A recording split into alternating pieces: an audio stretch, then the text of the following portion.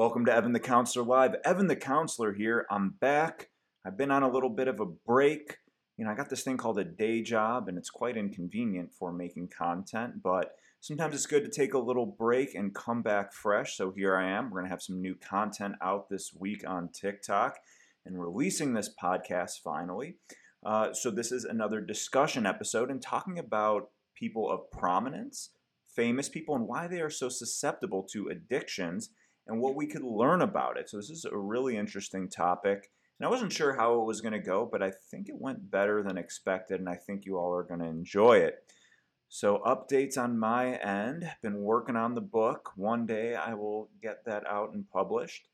What else is going on? Yeah, just like I said, just really busy at my day job, building a counseling practice. And I hope to be able to offer some of these services as we grow. It's all online, and I really hope to be able to offer that to folks who I meet on social media. But right now, I am still meeting with folks. We're doing individual coaching sessions, and I'm enjoying that. So if anyone is interested, as of right now, I'm still offering that. So feel free to reach out, shoot me an email. And feel free to shoot me an email for any reason. I love getting your feedback. Sometimes people send me songs. I like that too. Get some new music. I'm always down with that. So feel free to reach out. And anyways, without further ado, let's go into the discussion episode about celebrities and addiction. All right, welcome to Evan the Counselor Live. I'm Evan the Counselor. Today we're going to do another discussion episode. And today we're going to be talking about celebrities and people of prominence in addiction. And right now we have the live stream going on TikTok. People are going to be asking questions. So for those of you here, feel free to post any questions you have about celebrities and addiction. Now, why am I doing this? This is not for gossip. This isn't TMZ or the tabloids. I think there's some valuable lessons that we can learn from a lot of the people that we often look up to and why the rates of addiction are so high in some of their stories. So I'm not going to get into any juicy gossip, maybe a little bit, but all this is going to be pretty public info. So I did a post and people were a little bit critical of me for that reason. But again, this is all public info, and the reason I'm doing this is to educate.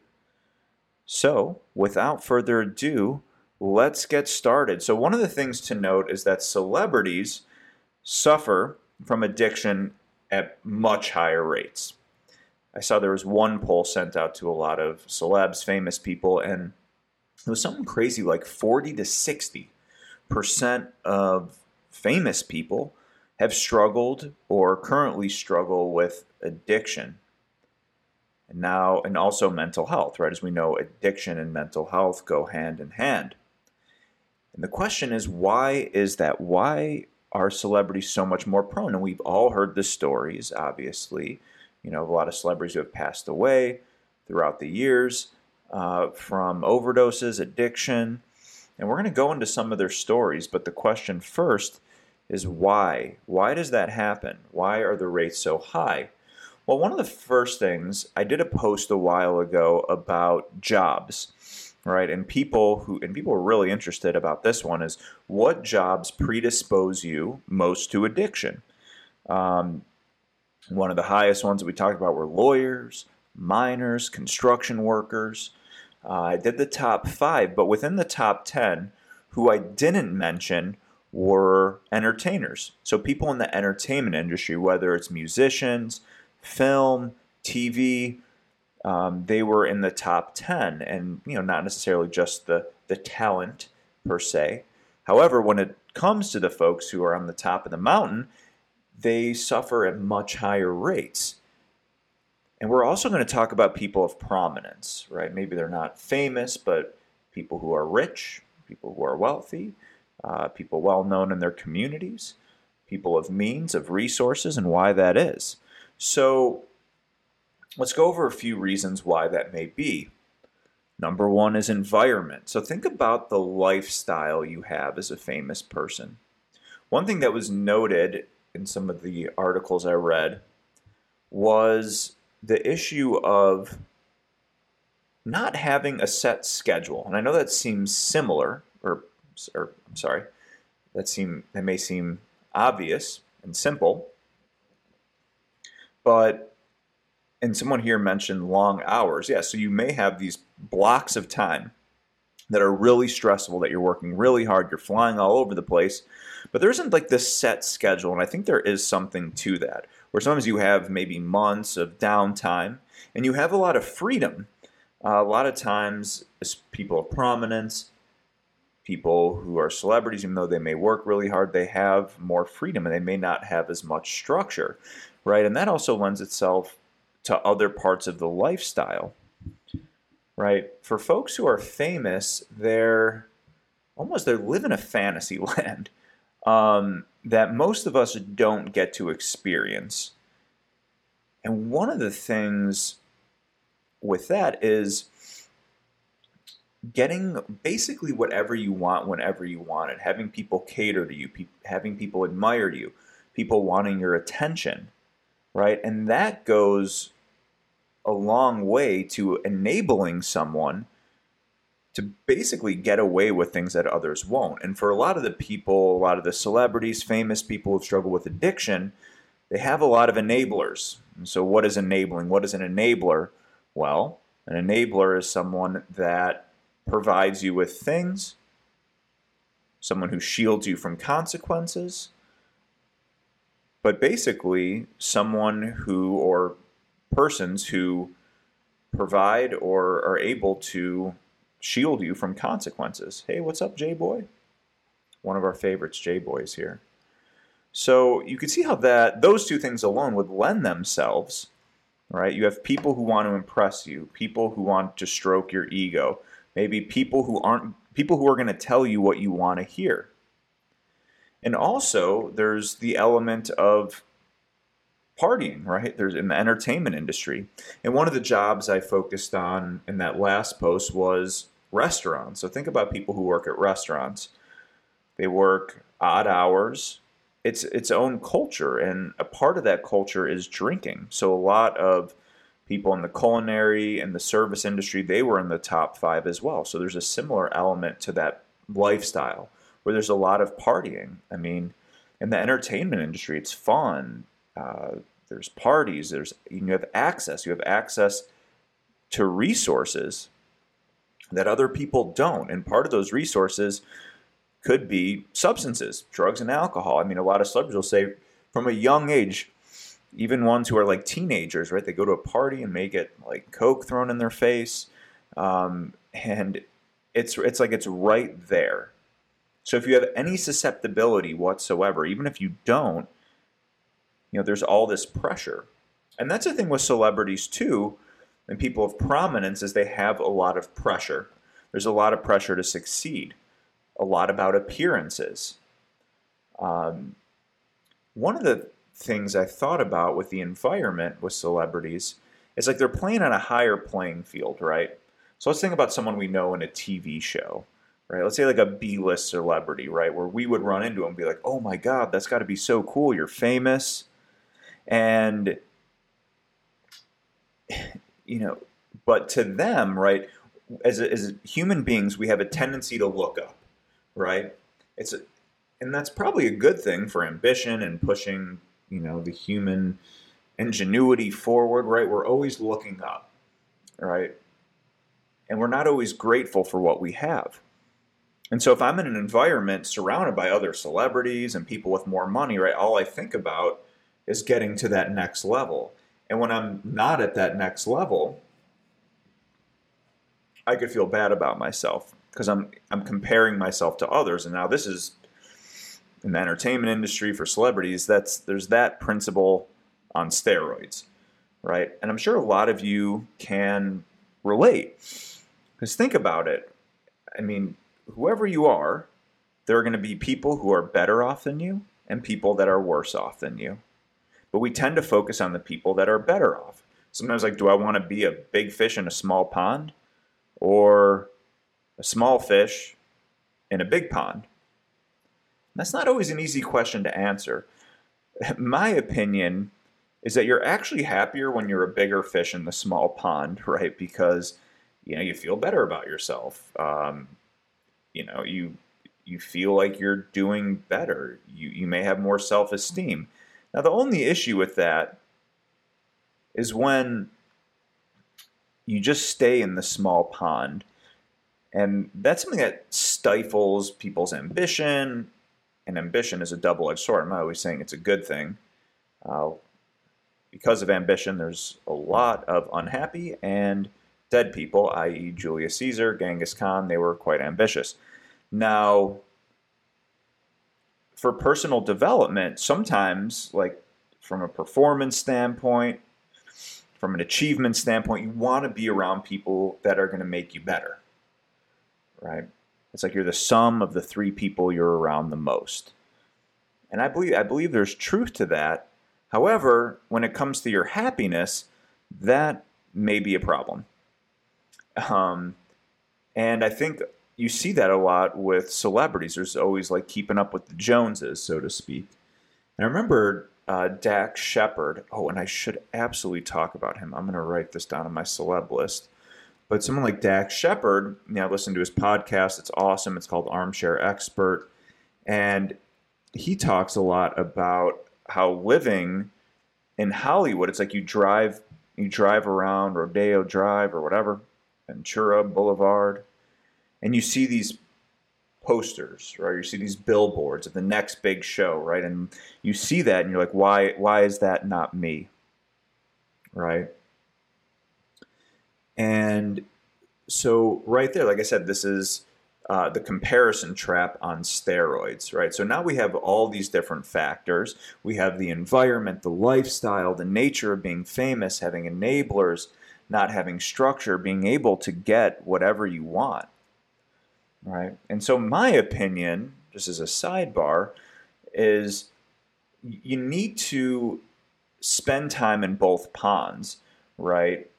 And that could also be translated in other areas of your life, which is I'm going to be ambitious. I'm going to look ahead. I'm always going to try to improve. I'm going to try to do better, get better, right? Maybe that's the opposite of Buddhism, right? Being just happy and with whatever, being happy on a mountain in Tibet, wearing one robe and, eating one thing and meditating for 12 hours a day, to find enlightenment and nirvana. That's not the general human experience. However, we could be ambitious. We could look up. We could try to do better for ourselves, but also spend time looking down the mountain. So I could look up the mountain and see, oh my God, I really want to be higher. I want to be where I see these other people. But it's also important to look down the mountain. I work with this with my clients a lot. I try to instill this, that it's always important to look back down and see where you were at and where you came from. And that in itself is gratitude. And I think a lot of the celebs or people who are prominent, I think the ones that are successful in that environment and are able to maintain their mental health are ones that find a greater sense of gratitude for where they're at. Right? So those are some of the reasons as far as celebrities go, right? And we all know celebrities in the media, the ones who have struggled with addiction. A lot of them we don't know. As I looked at some of the lists of celebs who are in recovery or celebs that struggle with addiction, because recovery is different for everyone, right? Just because a celebrity is not, and this just goes for anybody, just because someone is not like in recovery, fully absent, and going to 12-step programs doesn't mean they're not in a better place. Some people find recovery through that route. Other people don't.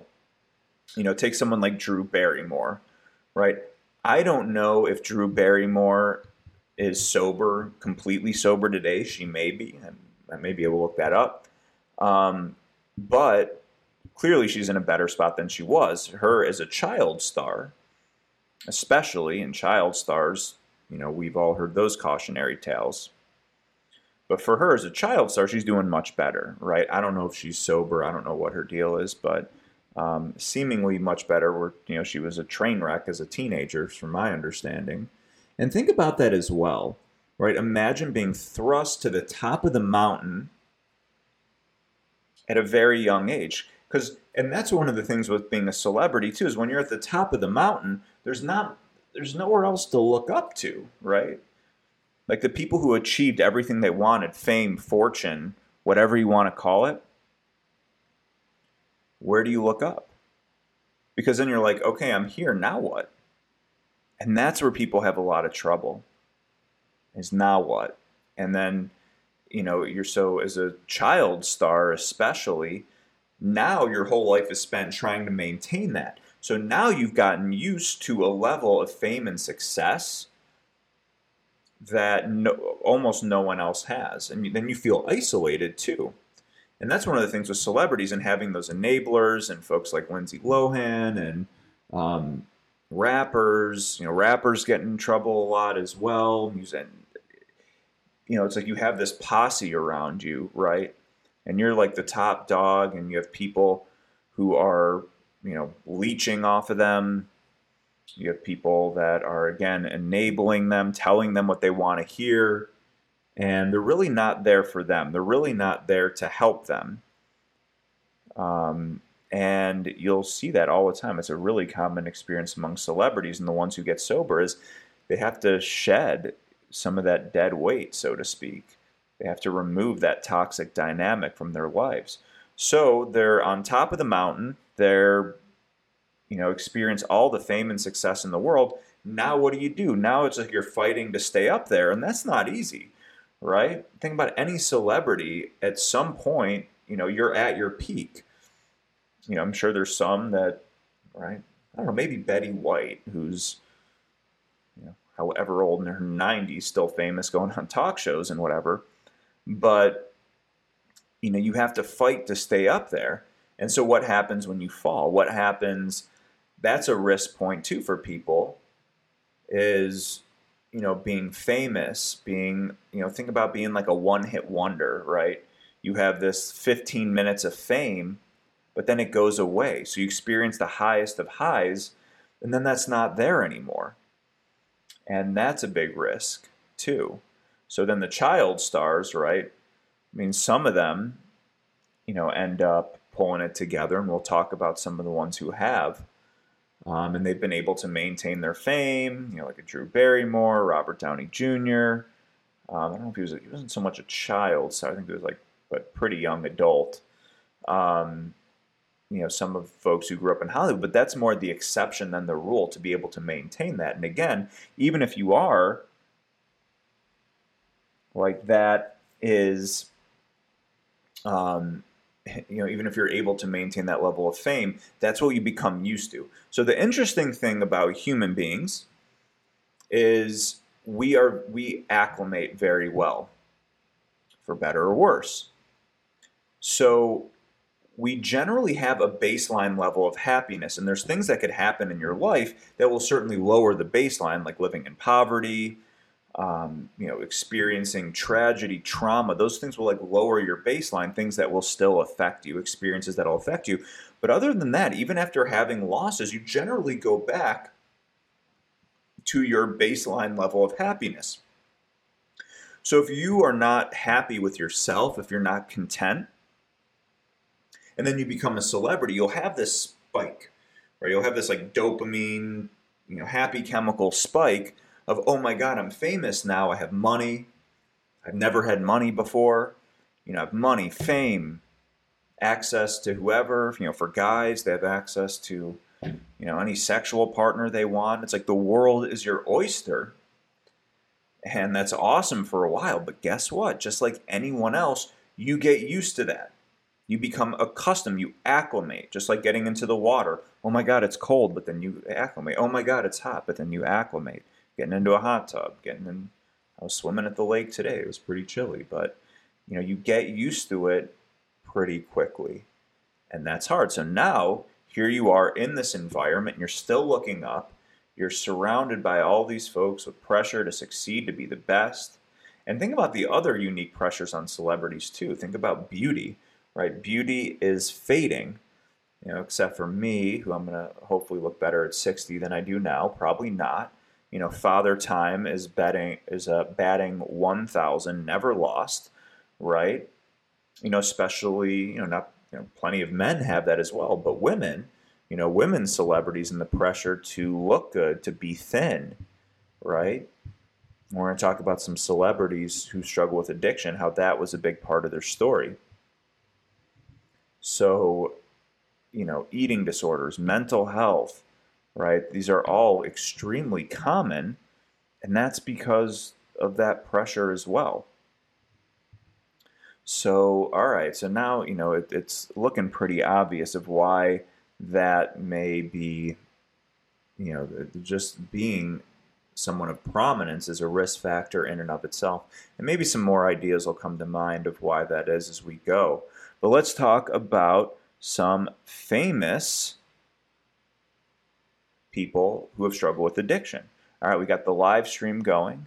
We got Demi Lovato, someone said. And yeah, Demi Lovato, I know from a really young age, she struggled with mental health. And she's another one who I believe was a child star, right? She wasn't she like one of the Disney kids or something? And I'd known people as well, and she's open about this, right? I've even known people who were in treatment with her, and she's really open about it, struggling with bipolar, substance abuse, right? And those things are so correlated. So she's another one as a child star, and she very well may have had addiction anyway, having that level of mental health, of having more severe bipolar disorder.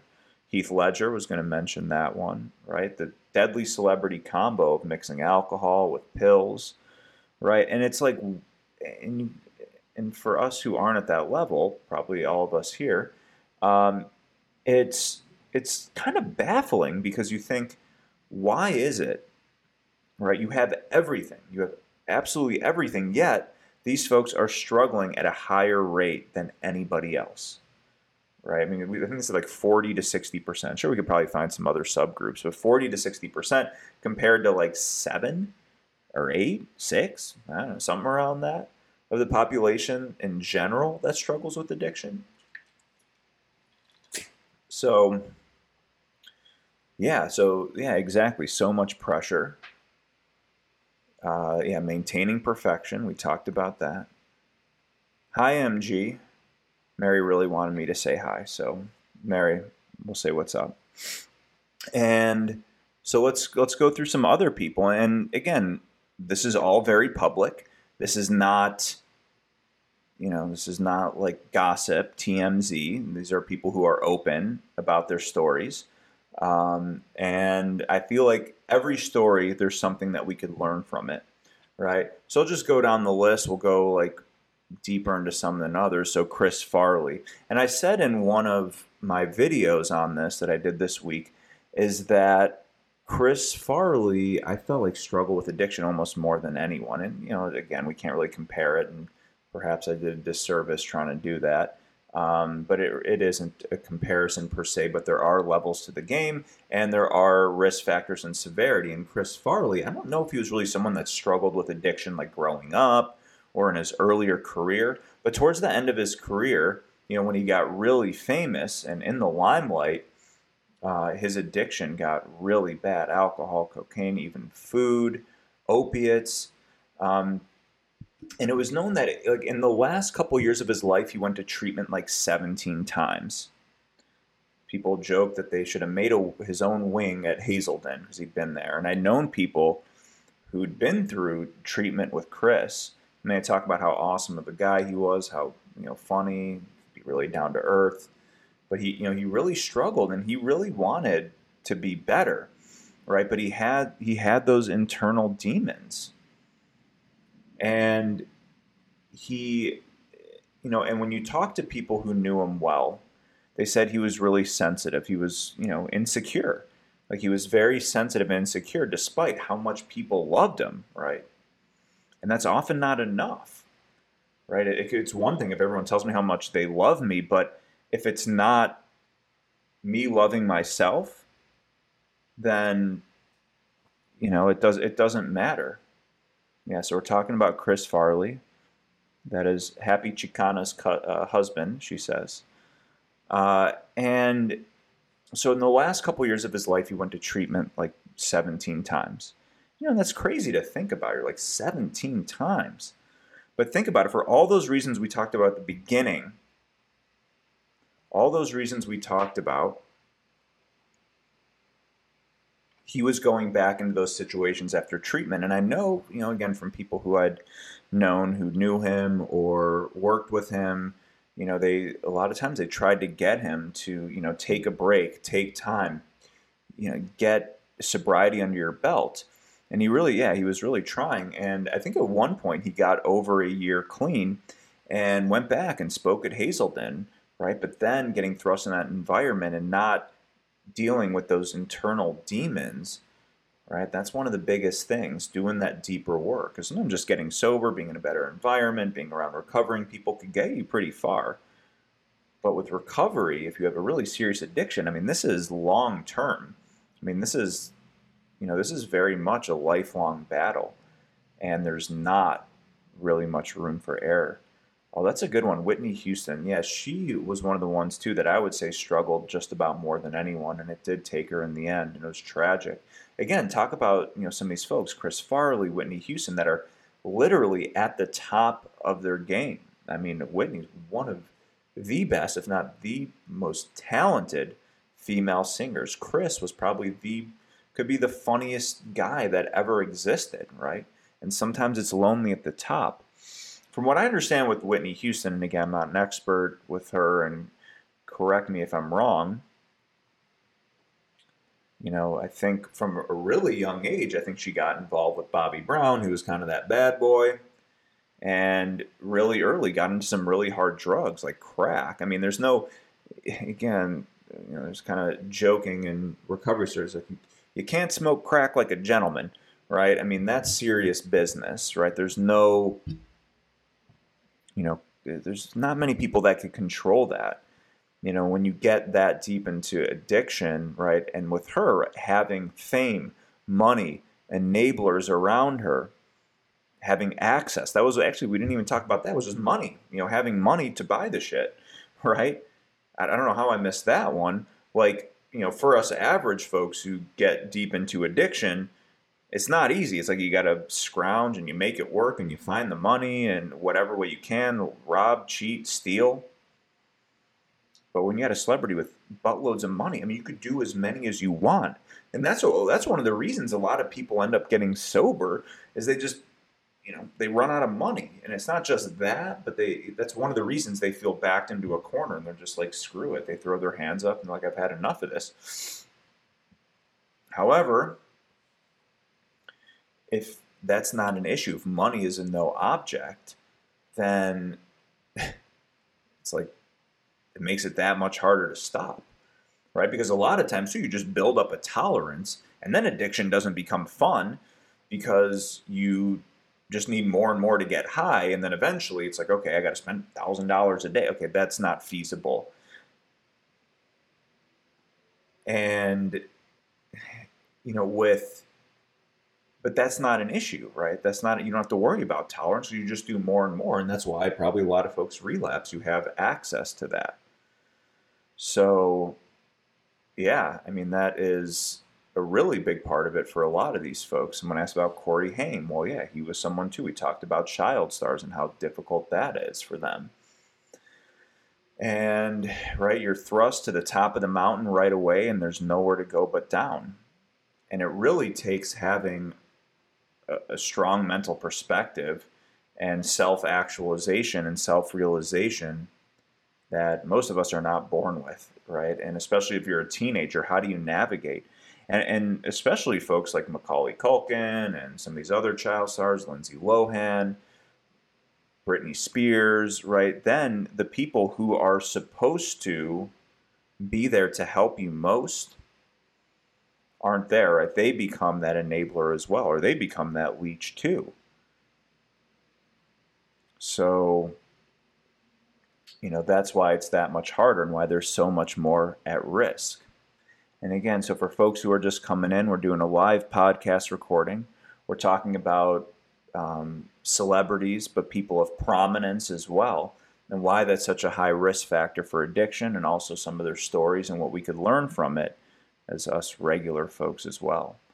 And yeah, so some people are coming in a little critical here. But yeah, I think we can relate. And I think some of these things you won't be able to relate with.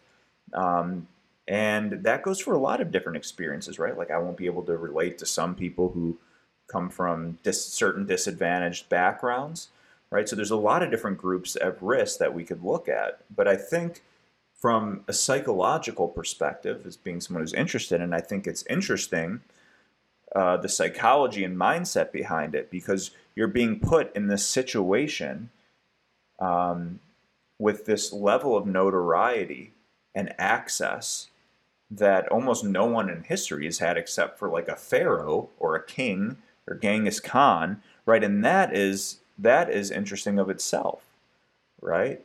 That in and of itself is super interesting. So, so we talked about someone like Chris Farley. And so someone said, how do I relate? Well, someone like Chris Farley, like we said, has really deep negative core beliefs about himself.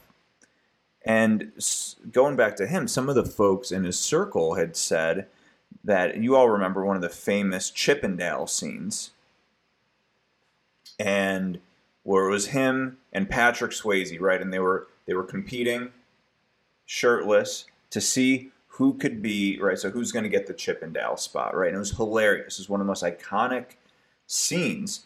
But if you remember at the end of the scene, I think it was Kevin Nealon, and I forget who else were the judges. They just like ripped into him, your fat, flubby body, right? They just ripped him a new one, and Chris, he's taken it, and it's part of the show. But apparently, from people who know him, they said like, "Oh God!" Like for someone so sensitive, like that really hurt him, right? And that something like that really contributed to his negative core beliefs, and that's where it becomes relatable, because so many of the people who I work with who have addiction, right? They have they have pressure on them. Now, it may not be pressure to be the best or be a celebrity, but a lot of people came up in demanding environments. Yeah, so we all love and admire that scene, but apparently that really cut him deep, right? Especially for someone of how sensitive he was. Um, and again, at the end with Chris, so many people tried to help him get sober. Uh-oh. Looks like my computer's gonna die. Should probably tend to that before that happens. So many of his friends, people like Adam Sandler, and then there's other folks in addiction. So like for example, Tom Arnold was someone who famously struggled with addiction, and I guess for a while he was Chris's sponsor, and he talked about how difficult it was and how hard he tried, and how much he tried to get through to Chris, but just in the end wasn't able to. Right? We all get so many chances at recovery. Some of us get none. Some people die or before they even get into the environment of recovery or go to treatment. And some people go to treatment 17 times in the last year or two of their life. And he had all these chances, and you never know. I mean, there's people who've been to treatment more than him that eventually get it, right? There are people who relapse multiple times and they get it, right? And they eventually get, but you don't know who that is, or you don't know how. It's like the cat with 9 lives. You don't know how many you get, and so for him it ended tragically. And I guess the last night, and we'll talk a little bit more about Hazelden as a really prominent treatment center here in my backyard. And apparently he went to Hazelden for the last time, and he stayed for 1 day, and I think he left because I think it was a Second City. If you are familiar with Second City, that's where all the famous improv, SNL, Bill Murray, I mean, all of them came up at. If you're in Chicago, I recommend checking out Second City for sure. And I guess they were having a reunion show, and he had a reunion show, and he wanted to go back for that, I guess. And it was that night he went out, partied, alcohol, opiates, maybe cocaine. I mean, there was a lot in his system, and that was it for him. And his idol, another one, we're talking about Chris Farley, and Chris's idol was John Belushi, right? Another one who, I mean, could be anyone funnier, right? They were so similar, and that was his idol. And you could see how much he, of his art came from him. So yeah, John Belushi, and John died at age 33. And Chris didn't want that for himself, right? But same thing. He passed away at age 33, just like his hero did. How sad is that? So another one who I talked about in one of my posts was Judy Garland, right, from Wizard of Oz. And we could learn something from her story as well. And we talked about pressure. It was actually interesting. I didn't even realize this, but she grew up in Grand Rapids, Minnesota. So she grew up in my backyard. And Deb says SNL had a huge drug culture for years. Deb, are you my Deb? I feel like that's my Deb. My friend in real life, who is an addiction counselor teacher who I've worked with for a while. And yeah, I mean, the 80s and 90s, I mean, the drug culture was out of control. Deb, what's up? That's so funny. Welcome to the show. So Judy Garland, she grew up in Grand Rapids, Minnesota. And right in my backyard, probably a couple hours away. It's beautiful up there, like beautiful woods. It's a cool little town. And I guess her parents owned a theater, so she grew up in the entertainment industry. Yes, Deb, lunch. Deb and I, we like to go get lunch, go get Thai food, hang out, talk about the state of the world here. But so Judy grew up in the entertainment industry and started performing at a young age. And I guess, I don't know, I mean, I don't know how much she struggled with her weight, but there was all this pressure for her to succeed and to be thin. And so I think there's a lot of pressure for her also that she was given drugs at a young age, very young age, which was a combo of barbiturates, which are not as commonly prescribed anymore because they're so deadly, but the closest thing we have now is benzos, Xanax, so they're a sedative that work on the same receptors. So going up with amphetamines and going down with barbiturates. So she got hooked on this really powerful combo at a very young age. So even when she was, I think, 17 years old and filming The Wizard of Oz, she was addicted to these substances. And again, talk about someone who's so freaking talented. And it seems like a lot of these folks, are at the top of their game. They're literally of the most talented that among us. And it seems like that even in and of itself is a risk factor, right? And, so she, I think, died in her 40s, but really, and she struggled, and she continued to have success. She struggled with her mental health.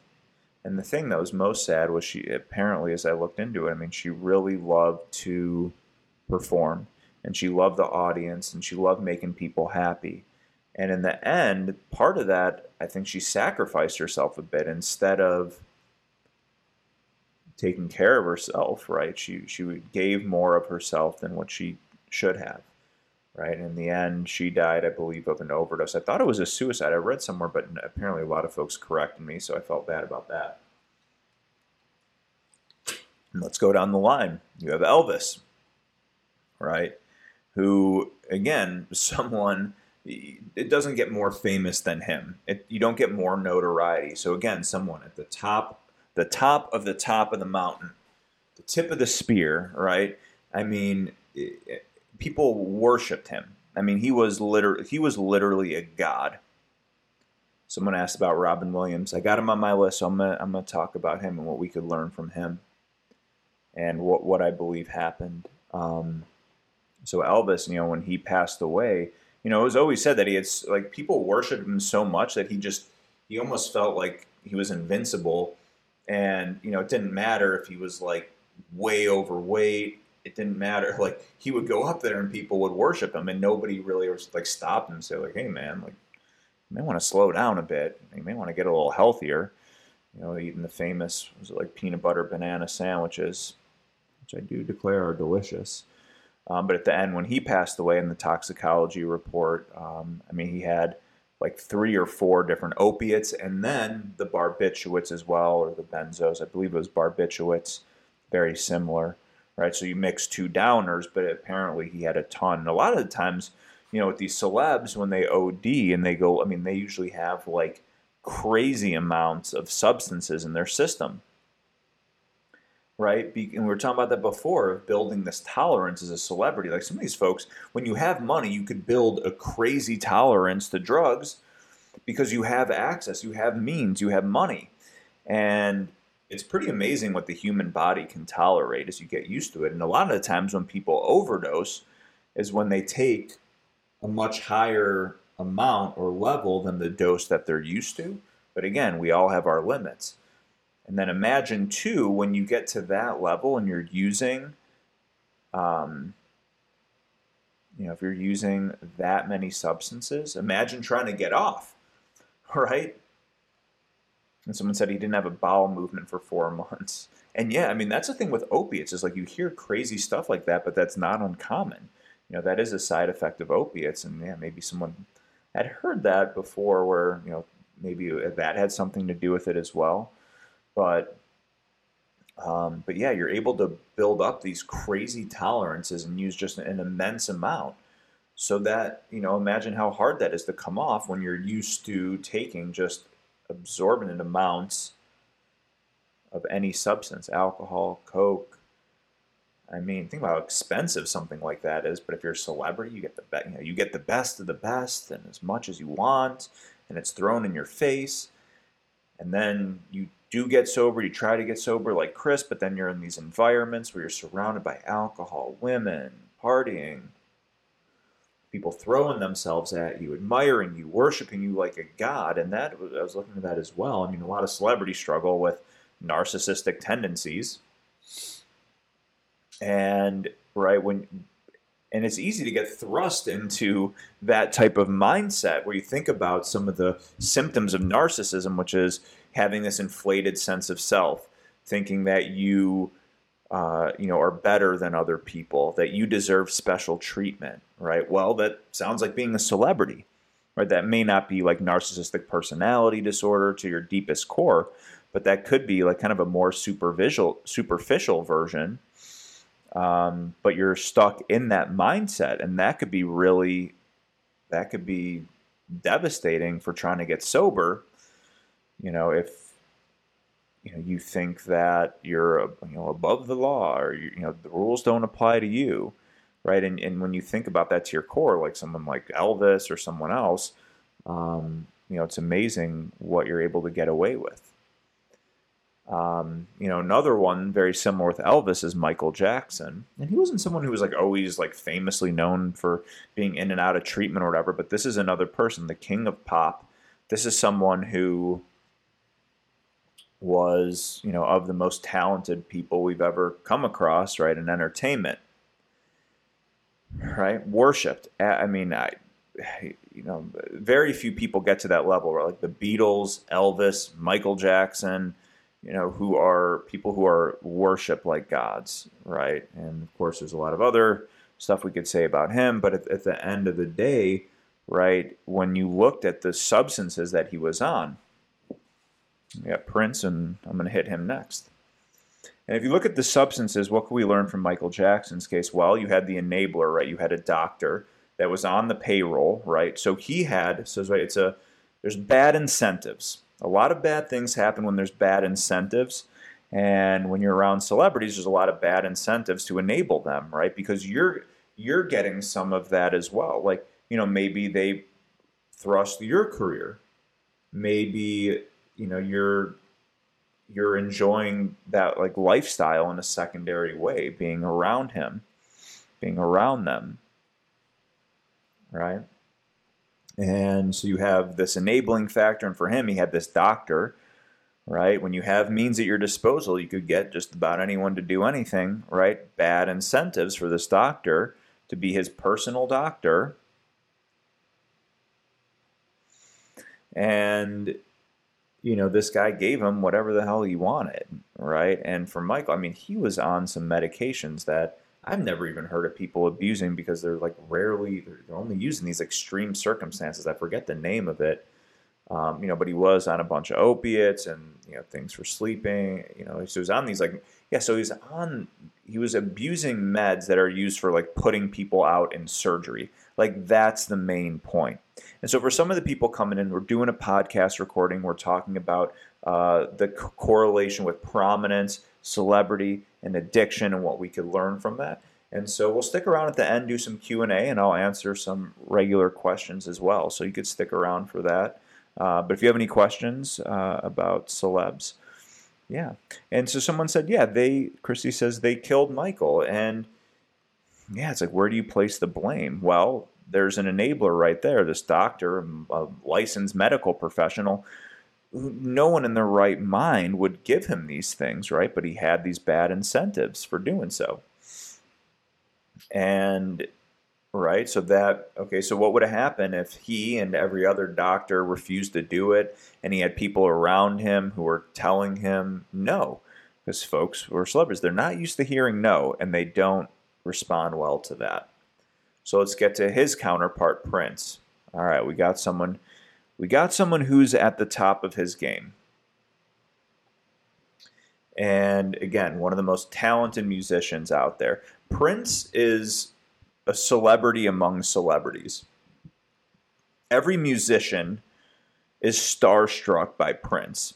And I have a special connection with him because I'm in Minnesota, and I've had some really cool opportunities to go to his house and see some private shows. I mean, crazy, unbelievable. I mean, one of the best memories I've ever had was one night going to a private show and watching him play in front of like 30 of us, 40 of us. I mean, it was crazy.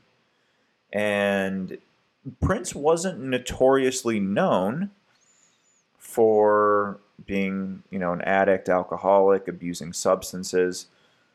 What's going on with my feed here? So that's not something he was necessarily known for. So it's really surprising to hear that he passed away from an overdose, because I don't think much of it. I didn't know. I don't think much of anyone. Yeah, that's what I was saying too. Is Michael? He was never really known for being, not like Charlie Sheen, who's getting DUIs, or Lindsay Lohan, right? Maybe they're playing it under the radar. And I think for them, in some ways, there's like almost a difference with self-medicating, and in many ways, all addiction is a form of self-medicating, but really in the purest form, when you're, taking those kinds of prescription medications in like a methodical manner. And again, we all have our limit, even when we have tolerance, right? So Prince, I don't know who was prescribing or the doctor or whatever. I mean, I don't know how much came out about that with him. But here's another lesson. Another lesson is pain. So someone just came in, hey, I'm new here. Are you talking about Prince? We're talking about him right now. So I think the lesson to take from Prince was pain. Because I think at the end, Prince was used to literally being the king of his castle, the god of his world. There's so many just funny stories about him. Some people around him were like, Prince lived in Prince world. And it'd be like 4 a.m. and he'd be like, hey, I'd like to hang out with a giraffe. And then he'd be like, Prince, we can't get a giraffe. And then he would like not understand that. He'd be like, what do you mean we can't get a giraffe here? I mean, again, these are these human experiences that almost no one will ever get to. Even celebrities, right? Michael, Prince, Elvis, that you get elevated to these levels, and you have these human experiences that almost no one does. And that's why I find it interesting from that standpoint as well, is how do human beings behave, react when they're in these environments? A lot of them die young, who have these extreme experiences. Yeah, you didn't understand that. What do you mean I can't get a giraffe here? But yeah, if you ever wanted to be entertained, go hear some like celebrities telling Prince stories. I mean, I have a freaking funny Prince story. A lot of my followers know about that night, and how crazy that night was. But for him, I think the lesson to take away was pain. I mean, years and years of dancing and jumping on stage. Apparently, he had some hip issues and some chronic pain, and so did Michael. And I think that was a big contributor to Michael as well, was pain. Was he was in a lot of physical pain. And I mean, the most common medication for severe physical pain is opiates, and that the physical dependence of opiates is like no other substance, except for you can maybe compare it to benzos too, where you have this just gnarly physical dependence, and it's really difficult to get off of. And that's where you build a tolerance we talked about before, and it gets more and more and more. And with Prince, he just had too many one night, and they found him dead. And I mean, you should have seen the you know, here in Minneapolis. I mean, there's the impact he had on so many people. I mean, people worshipped him, um, and it was just devastating, especially for Minneapolis. We got a lot of cool stuff here, but as far as people that came from Minneapolis, he was the one, right? He was our crown jewel, so to speak. We thought it was fentanyl. It could have been. And fentanyl is one of the most powerful opiates that you could get prescribed to you. So something to learn there as well, right? Then we got the 27 Club, Morrison, Joplin, Cobain, Hendrix, some of the most talented musicians. The 27 Club, they all died at 27. That's a young age, right? And again, there is a risk factor of being famous young. This lack of maturity, just being, I've used this term quite a bit, but being, thrust into this lifestyle that you're not used to. And then when you're young, and you're immature, right? It's like we all, not everyone per se, but we go through a phase, when we're kids, when we're teens, where we're exploring, we do more risky stuff. We do, take things to extremes. You have more energy. You got more of a sex drive, all that. And you combine that with fame, access to whatever you want, and drugs.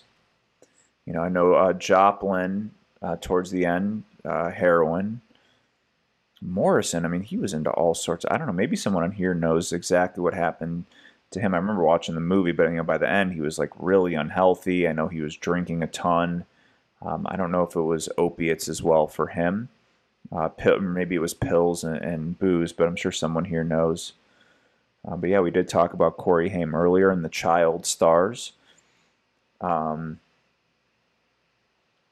then you have Morrison and then Cobain, right, who was deep into heroin, and again the connection with mental health, and ended his life. So someone was saying Morrison was drinking. Okay, a couple people said that. Yeah, Deb would know. Deb, have you ever? I don't know. Maybe you're not. I'm trying to think. Yeah, Deb, what were you into growing up? Maybe you know better. But yeah, so even just alcohol, right? We think about, but alcohol and pills is a really common, they call it like, the celebrity killers, that mix. Here's an interesting one for you. Oprah. I didn't even know this. I saw this. But apparently it's like before she was famous, she got into a bad relationship and got hooked on crack for a while. For her, maybe it was just kind of like periodic. But, she always struggled with, according to her, and again, this is controversial, people may yell at me, but, she always struggled, with using food as coping, by her admission. But yeah, Oprah, who'd have thunk? Now let's talk about two that I talked about in my TikTok. Robert Downey and Charlie Sheen. Both of them had really similar stories. Both of them grew up in Hollywood. Both of them had really famous parents. And both of them had a ton of success in their own careers pretty early on. Someone mentioned Drew Barrymore. Yeah, we talked about her earlier. Yeah, I mean, she was so young. Yeah, 11, 13. Again, that child stardom and being in that environment, especially back then. I mean, it's probably still happening now. But, like imagine hearing like Corey Feldman's story, being, given drugs by adults. So yeah, so both Charlie and Downey, they both had a ton of success in their early adulthood. I mean, maybe late teens, early 20s. Charlie Sheen with Platoon, and both of them like went whole hog. For Robert Downey, he, very famously got multiple arrests. And it's crazy with him, despite having all that fame, eventually it caught up to him. And even like his fame couldn't save him. Like he was in front of the judge and was facing serious prison time. And I think he did like a corrections based treatment. And they're basically like, you're going to like you're going to real prison or you're getting sober. And I think this was somewhere around 2003 that he got sober. And I mean, he famously turned it around really, in the peak of his career with Iron Man. So I mean, that's something to take from his story is the power of recovery, and he accredited the support of people around him.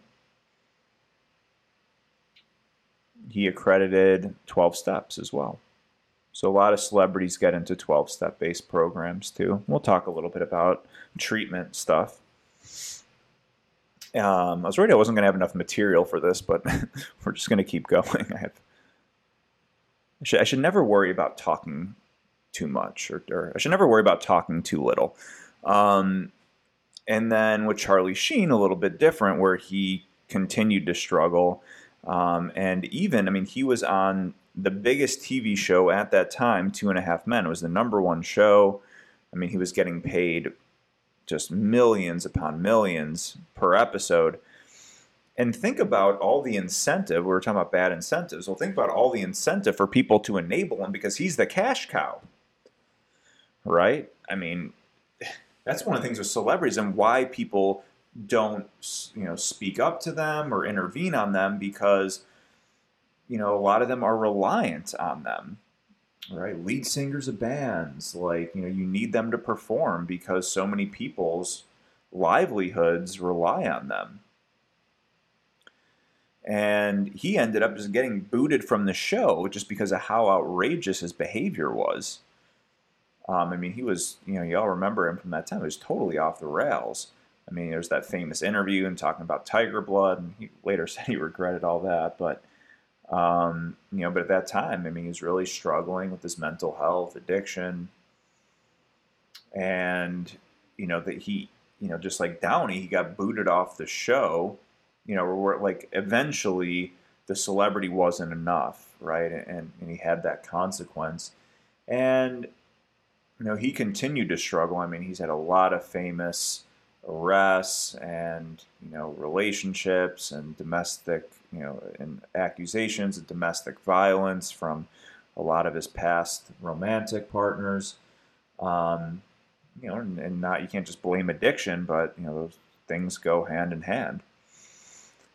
He ended up getting sober, and I mean, he went to God knows how many treatments throughout the years. Another one, countless treatments. But he ended up getting sober like 2017, 2018, or something like that. And I don't know. I worry a little. I don't know if he's still sober right now. But he was like really in and out at 12 steps and not. And someone was asking if he was non-monogamous. Yeah, probably most of these people were non-monogamous. But yeah, I mean, he had like 2 porn star girlfriends or something like that. But yeah, so hopefully he's still sober. I'm not sure, but there's something to be learned from them. We have Heath Ledger, again, on top of his career, was about to release just one of the most iconic movies of all time. How does this happen? Right? Another young one, River Phoenix, Joaquin's brother. Again, having most people who gain success, they do it slowly over time, right? So by the time they really have like the peak of their means, right, they're 40, 50 years old, right? And it, when you're 40, 50 years old, you're a little more mature. You've had your party days. Not that, people don't struggle at that age, but when you're young, when you're 17, 16, 23, 27, like think about Justin Bieber as well. It's madness. I mean, it's, you're given the world on a silver platter and it's your oyster. And it's easy to fall into that. And, so he was another one. Ben Affleck was one more recently. I think he went to treatment much more recently and was open about that. He struggled with alcohol on and off. Another one, Gerard Butler.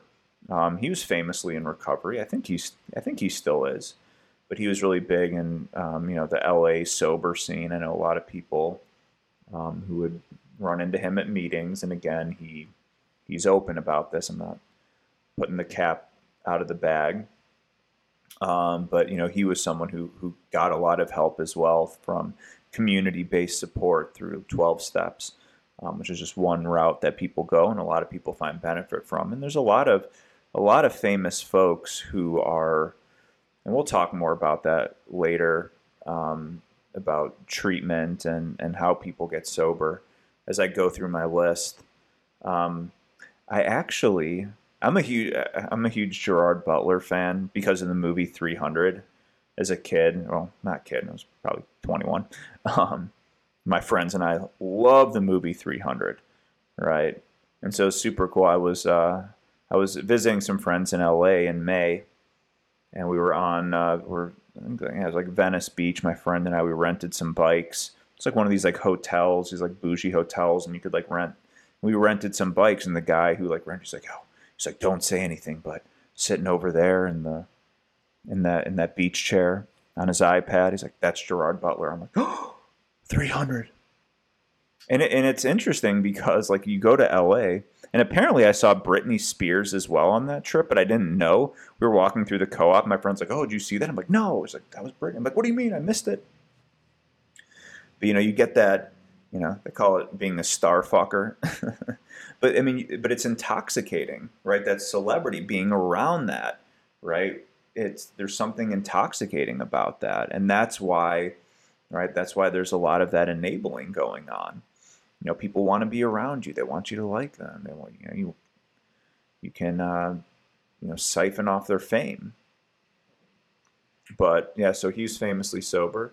Stephen King for a very long time. Cocaine and alcohol. Apparently John Hamm struggled with alcohol. Mad Men. So maybe it wasn't just in the show. Matthew Perry was another one who really has famously struggled throughout the years. I think he's doing much better now. I'm not sure. And again, you never know. Someone said Michael K. Williams just OD'd. Yeah, I heard about that. I'm not super familiar with him. Who is he again? Is he an actor? So, yeah, Matthew Perry, really many treatments. Both Brad and Angelina. I think Angelina when she was younger, in her younger days, but Brad, I think like very recently, I think he was open about it that he went to treatment recently for alcohol, so he felt like he needed to get some help.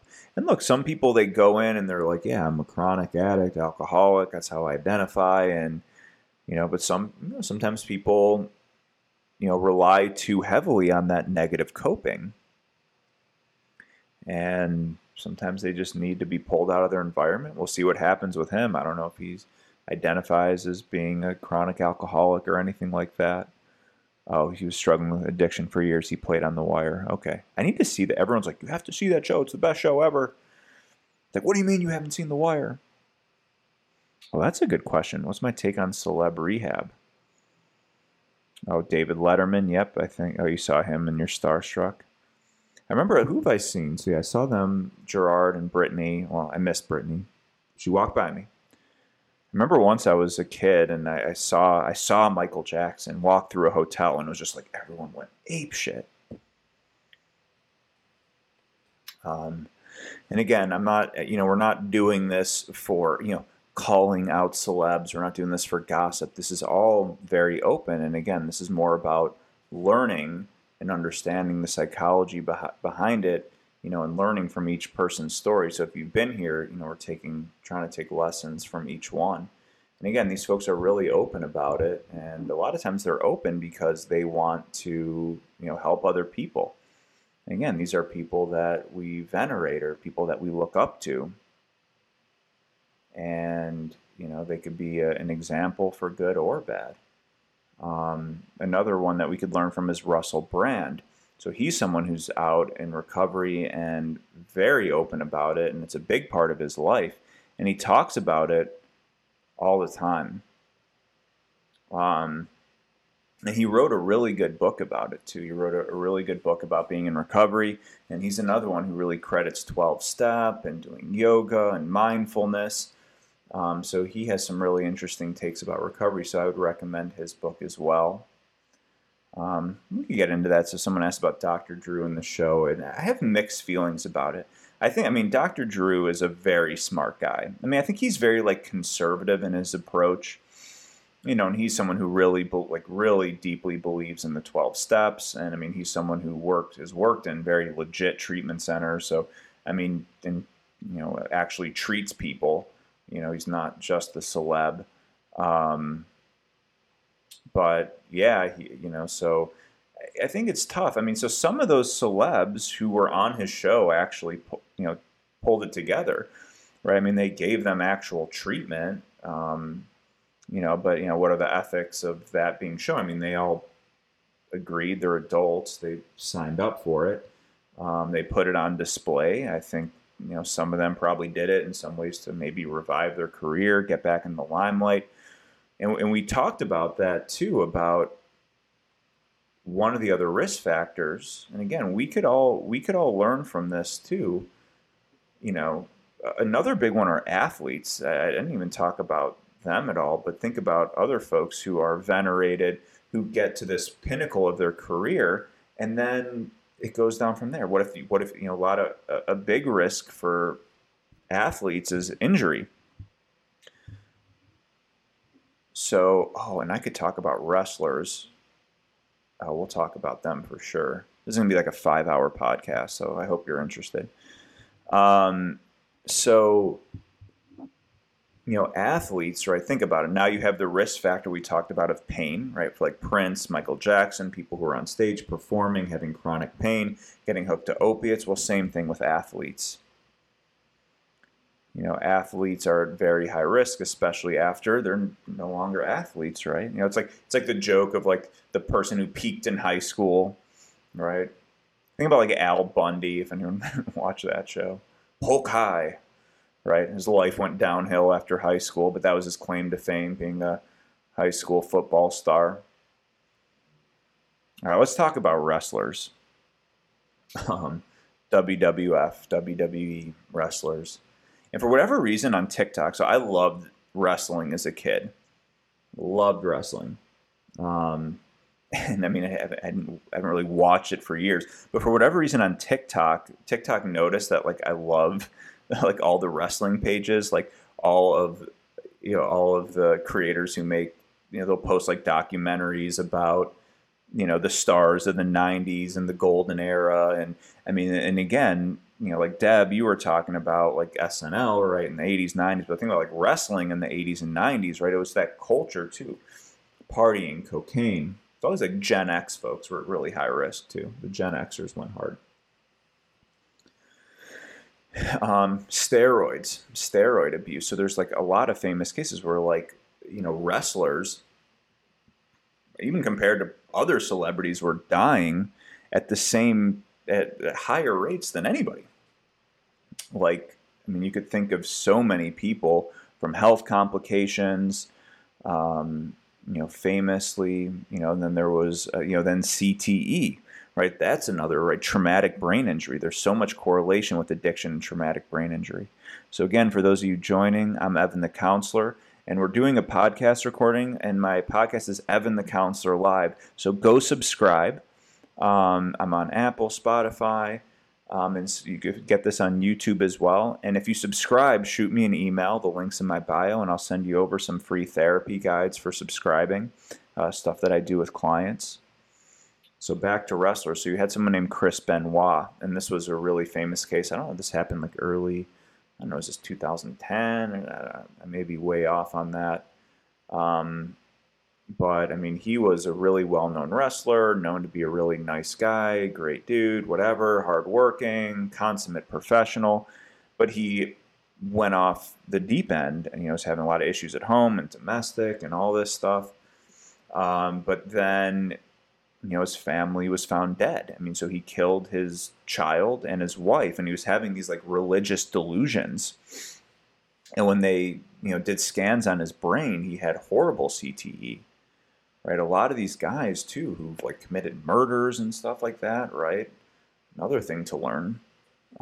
So traumatic brain injury and the risk that that poses as well. But yeah, and so there's a lot of these. Wrestling's been really, really controversial, and there's still controversy about within wrestling. So a lot of these guys, they aren't given the same kind of health benefits. Although I think for the contractors, I mean, they do have wellness programs and stuff now. Same for like fighters and that kind of thing. But you have like really famous cases, like Jake the Snake Roberts and Scott Hall was a big one. They'd show up later and they got fired from the WWE. There was actually a documentary that just came out. It's called like The Dark Side of the Ring, and it like actually just got a whole bunch of press because they talked about, they call it the flight from hell. And it was like a famous story, among wrestlers where these guys, they chartered a plane to Europe for a show, and these guys are all, drinking, partying, just living this crazy rock star lifestyle. Again, these lifestyles that a lot of these celebs lead are extremes of human experience that very few, if anybody, will ever have. And it comes with risk, these high risks. So they had this flight, and it literally, they like got in fights, they were drunk, some of them sexually, they sexually harassed the flight attendants, and I mean to the point of like actual sexual assault.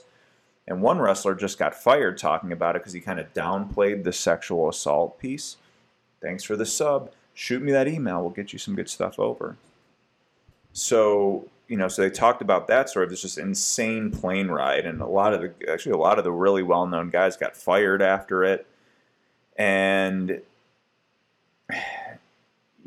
so it's like, you have these stories, and there's actually really another interesting story. So, guy Scott Hall, also known as Razor Ramon, really big star, WWF, WCW, and that was really the end of his career. Was after that flight. Apparently, they would drug each other, and they would with like, as a joke. And I think with him, like he was, maybe it was just an excuse, but was one of the guys that would always play pranks, and he would like roofied one of them. And, they had to wheel him out in a wheelchair, and he ended up getting fired and went downhill, right? You lose that fame, you lose your sense of purpose. And, he went into this horrific downward spiral. Another guy, Jake the Snake Roberts, really famously as well, struggled horribly with addiction. And it's interesting, I think both of those guys have pulled it together because there's another wrestler named Diamond Dallas Page, DDP. Maybe you've heard of him because he for his back pain, started doing yoga, right? I mean, he's a big, tough wrestler, started doing yoga and loved it, and it helped him. And he created this, like, he was on Shark Tank for it, but he created this DDP yoga, this, like, wellness program. And he actually took in both Jake and Scott and like brought them into his house. I mean, they were both just down and out, and he helped both of them get sober, through doing yoga and wellness. And I think those guys are actually doing pretty good now. But they were, horribly struggling with addiction. There's a couple other guys, famously, they'd show up drunk and not be able to walk. And there's videos that you could see of them in these matches where they're, showing up drunk. Some of them ended up getting sober. So yeah, wrestling, right? So again, traumatic brain injury. Here are all the risk factors: traumatic brain injury, chronic pain, living a rock star lifestyle, having enablers, having a ton of money, having access, fame, right? These are all like big risk factors. And again, we may not be able to relate with the fame part, but I'm really trying to hammer home that we can learn from these experiences, like traumatic. A lot of people have TBIs, people have chronic pain. People have, think about it as well. Maybe it's not on the same level, but think about maybe you were at one point in your career where you were at the top of your game, right? You hear this a lot in the program. Oh, I was a well-respected lawyer. I had all this money. And sometimes the addiction itself is what takes you out, right? And then that exacerbates the situation because, you're always talking about the glory days. I always say in recovery, there's two kinds of people. There's the ones that had it all and lost it, and the ones who never had anything at all. Right, a lot of times the young folks come in, they never had much of anything, and then they get sober, and then they try to reach their peak, and then sometimes folks who had it all and lost it, like Robert Downey Jr., but then he went back and he got it all back through recovery, and that's the main thing to take away is how powerful recovery is, and how important it is for folks. All right, so who else? So we hit the wrestlers. I don't know how I didn't think of them before. Talk about Russell Brand and how he helps a lot of people get sober. Someone asked about Robin Williams. And Robin Williams, right, he famously struggled. He was another one who went to treatment a whole bunch of times, got sober a whole bunch of times. And I think, not at the very end, but towards the end, he was, he found some sense of balance in his life. Got sober, and apparently at the end he had his, again, mental health, depression, right? There's another risk factor right there. And again, these things go hand in hand. Sometimes you have the susceptibility and struggle with mental health, therefore you're more likely to use, or vice versa, you use and then that has a horribly negative impact on your mental health. And they play, Deb said, Louis, Deb, you know all this stuff. Yeah, Louis he had this chronic degenerative condition where he was going to slowly lose basic functions. And I think that became overwhelming. And I think at the end, that's why I believe he committed suicide, right? Wasn't an accidental overdose or anything. Which leads us to, so here's another powerful lesson to take. Philip Seymour Hoffman. So in his younger years, apparently, and again, correct me if I'm wrong, but Philip Seymour Hoffman, he got sober young. I don't know, his 20s, 30s. I'm not sure what it was, but I know that he had a lot of time sober, and he, maybe had 15, 20 years. He totally turned it around. So it was really unexpected because he relapsed. Right, and just like a lot of the people who overdose, when they relapse, right, you become, you're used to a certain level of the substance. And a lot of times, one of the main reasons people overdose is they take the same amount that they took before, or you don't know what you're getting. And nowadays, everything is pretty much laced with fentanyl, which is more powerful. And that's why you have a huge spike in these overdoses. Is because you really don't know what you're getting. So that's a lesson with Philip Seymour Hoffman is he, had all this time sober and you're still susceptible. And when you go back, that's a huge risk factor, relapsing after that much time. So that's what made it all the more sad.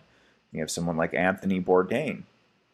And that's a complicated case as well because, he was someone who famously, when he was young, he struggled with addiction with heroin.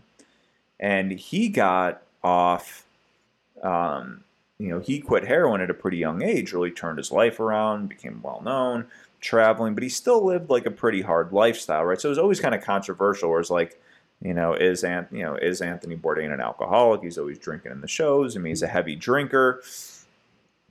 But, he wasn't falling off the rails or anything. He was just kind of, again, now you have two things. You have an entertainer and someone in the service industry. So there's, so growing up in the service industry, right, you get, there's kind of this pseudo rock star lifestyle that they lead with a lot of substances and the culture, right, just like the entertainment culture, the culinary culture. And at the end, right, for him, I think it appeared to be mental health, right? So just because you have it all doesn't make you immune. And sometimes, as we're seeing here, it's more of a risk factor when you have it all, because money and fame does not buy happiness, right? It's nice when you go from this level up to this level of fame, right? It's going up. That feels good. But then again, no matter where you're at, there you go, and you bring yourself with you, and you acclimate. You get acclimated, and it becomes the new normal, good or bad. So, for him, a lot of these folks struggle with, with depression. It's a serious mental illness. Depression's so common. And we'll talk a little bit about money in a bit. There's some interesting places we could go with that. Someone mentioned Nikki Sixx. I had him on my list. I remember I was in treatment, and I don't know why I did this, but I got a hold of his book, right? I think it was called The Heroin Diaries. And oh my God, I mean, I think they're great to talk about. It's like Motley Crue, because nobody partied harder than Motley Crue. They had that Netflix special, and it's so entertaining because it was just so absurd. I mean, these young guys on top of their game, good looking, just wild, and they were, gods to people, right? Money, cars, women. Vince Neil, the lead singer, right? He had another musician in his car, and drunk as hell. I think, he went to jail for a while because they got in a drunk driving accident in his Lambo or Ferrari or whatever it was, some sports car, and killed his friend. He's had to live with that his whole life, and he struggled with addiction. So that's Nikki Sixx. Right, we got Lindsay Lohan. I think for her, she always said that she struggled most with alcohol, right? And that's another one, a child star. And I guess she said too that she was very straight edge for a long time as a kid, and getting thrust into that position of stardom, getting in that lifestyle, and her father, a lot of issues with her dad, who I think he just got arrested again for doing something called body brokering, right? Where it's you get paid to get people into treatment. So he was always into some sketchy stuff, but I think she would try to stay away from it because of the experience of her dad. But she, fell victim to with mental health. So I'm not sure. I mean, she seems even better now. I mean, she's kind of living in the Middle East, or I don't know what the heck's going on with her. But and who else do I got on here? We got Richard Pryor.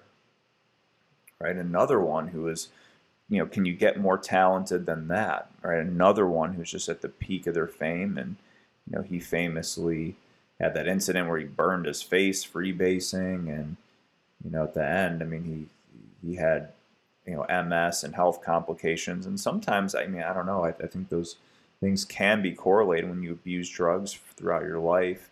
You're more susceptible to having physical health consequences. For him, I can't say for sure, but he really struggled. So that's my list. Wow, we hit them all. Not all. Some of you have put some other folks in here, some that I don't know as much about. But again, this is all, these are all, this isn't the tabloids, this isn't gossip. This is all very public, and these are things that they've spoken out about. And again, just because they're celebrities, right, there are some things that we can't relate to. That level of fame, stardom, that kind of environment, having that kind of money, access. But we can relate to a lot of the other things, traumatic brain injuries, having something and losing it, mental health, chronic pain. Right? These are things that many of us can relate to. All right, so we're going to switch gears a little bit. We're still going. Oh man, I wasn't sure if I'd have enough material. And again, so it was a good time to mention, for those coming in, we're filming a podcast, recording a podcast. This will be on YouTube, this will be on Spotify, Apple, on all the podcast catchers. It's called Evan the Counselor Live. So again, if you go subscribe to my podcast, to my YouTube, Insta, and then shoot me an email, and I'll get you over some free therapy guides and part of the book that I'm writing. So I'll send that over for free as a thank you for subscribing, and this will be released probably within a week. And I got a new podcast again coming out tomorrow, so stay tuned for that.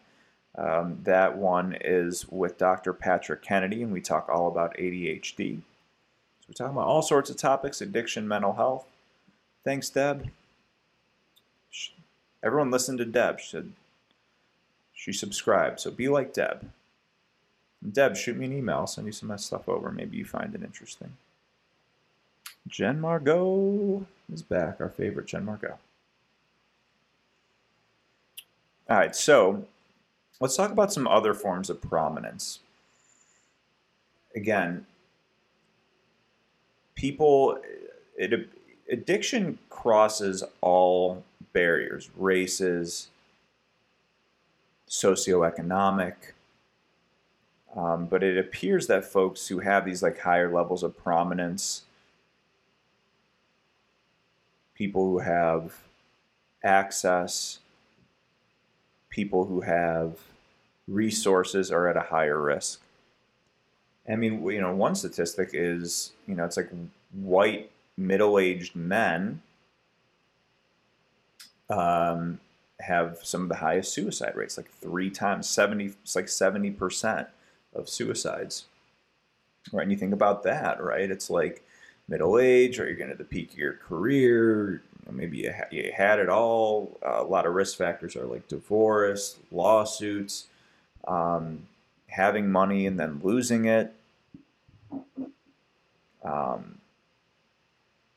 So there, and so you think like a white guy in America, right, having the most privilege just based on your demographic, and not all, there are plenty of underprivileged folks that are white, but still, like as a general demographic, they still have some of the highest rates of mental health suicide. So here's another interesting group that are one of the highest risk groups. And this is interesting. It's children of prominent people, right? Celebrities, kids, really rich kids, right? They have some of the highest rates of addiction. I could attest to that with, some of the people who I've worked with and treated. And they, there's just like a whole industry marketed to them. And I want to bring up one story, and some of you remember this. Who here remembers the affluenza kid? Who remembers that? Affluence, right? So it's this like teenage kid. I won't place judgment on him or whatever, but I don't know if he had a bit of a rap sheet or something, but all I know is that I believe, got in a drunk driving and ended up killing someone. Correct me if I'm wrong. And I think like his parents like tried to get him out of it, and they sent him to like Mexico and like crazy stuff. But eventually he's in front of the judge, and he literally, the lawyer, I'm pretty sure literally said he suffers from affluenza. And it was interesting. Later I read an article, and it was written by a guy who was like this kid who grew up prominent and struggled with addiction, and rehabs are filled with these kids. Celebrities kids. I got a friend who works out in LA and, at a teenage center, and, a lot of celebrities kids. And why? Okay, so what are the risk factors there? 1, environment.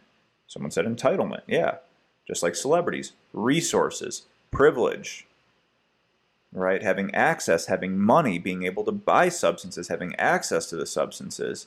And some of those kids too, they have people leeching off their fame, right? And money. I mean, there's some of these kids, and being kind of in this world, I hear a lot of these stories, and I have a lot of friends, and I've done it too, who've done these like sober companion gigs. And I was going to talk about this, where literally they will hire people like me to go for, weeks, months at a time. And again, I've had a lot of friends who have done this, and with prominent people or their kids. and they'll be their sober companion, right? Talk about privilege, being able to afford that, right? Shit, we make 500, 1,000, up to $2,000 a day doing this kind of work, and and these were a lot of the kids, and I've heard stories of a lot of them, and it's in some ways sad, right? I mean, it's easy to look at them and not have any compassion. They're just spoiled little shits, right? And they, it's easy to just not feel compassion, especially if they're acting like a little asshole. But they suffer. They really suffer with mental health. They're not happy. It doesn't matter if you're rich. None of it matters if you're not happy. A lot of overdose, suicides. I've known these kids, and a lot of them too. They have these fair weather friends, right? Where people, they like them for their money. They take advantage of them for their money. They throw parties. They throw whatever, right? Come to my mansion. I mean, I grew up with some of the kids like this, right? And I grew up in a pretty, all things considered, fortunate situation. We weren't like filthy rich or anything, but some of the people around me were. I grew up with some kids, not even like my best friends or anything, but there'd be these kids, right?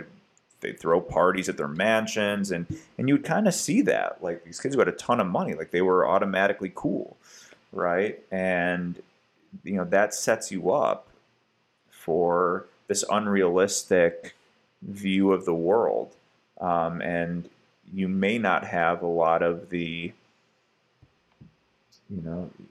some of the issues otherwise, but that really can have an impact on the way you think, and not having some of those necessary things like true close connections.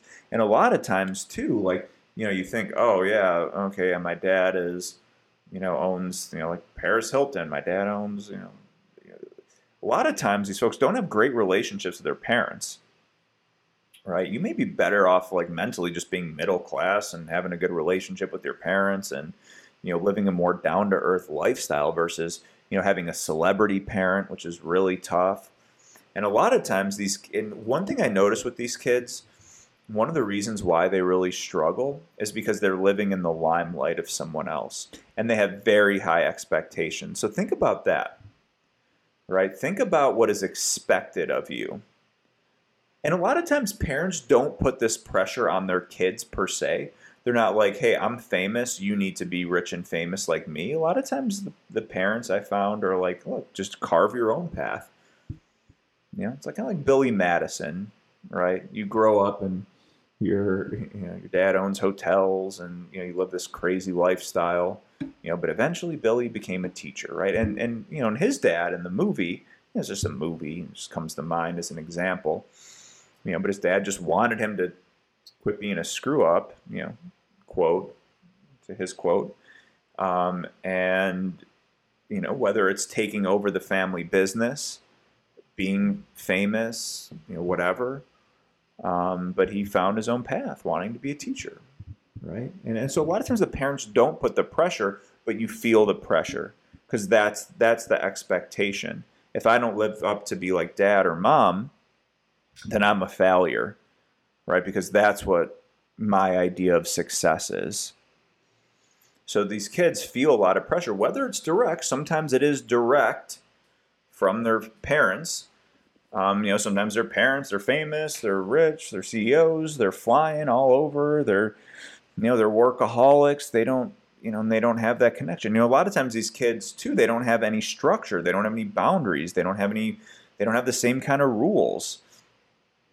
It's really shitty parenting. They grow up with really shitty parenting often. Sometimes they don't. Sometimes the parents, just because they're rich, famous, prominent, that doesn't mean they're not good parents. But there's all these other risk factors. But that's often one of them, is parents aren't around. And yeah. So affluenza, and I was saying that article. So this dude wrote an article, and he talked about the affluenza kid, and he tried to bring a little sympathy to it, because he said, I was that kid. And this guy, he went and he actually started a treatment center for these kids, because he's like, look, they kind of have these special needs, that they may not get it at like another treatment, where there's really specific things that they need to work on, um, because it is in many ways a unique experience.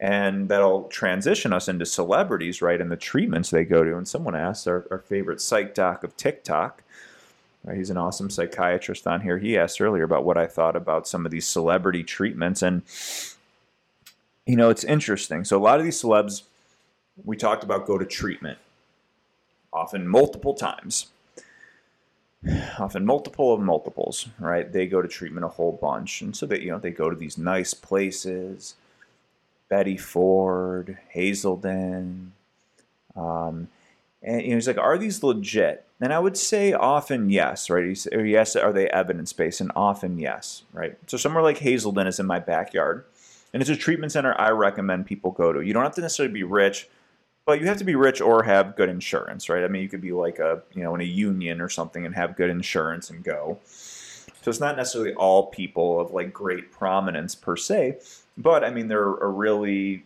clinically sound program. A lot of people have gone sober, and Hazelden is actually like one of the first rehab treatments of all time. I mean, Deb's from around here. She's an addiction counselor and professor, our favorite Deb. And, so she was saying Hazelden's awesome. And yeah, so I mean, I recommend people go there. So a lot of celebs have gone there. Folks that we talked about, Robin Williams, they joked that Chris Farley should have his own wing of the treatment back in the day. So Chris Farley, so pretty much like probably half the celebs on there, I wouldn't be surprised if they went to Hazelden. And now they're merged with Betty Ford, and that was a big one in Palm Springs, a lot of them. So these places are legit.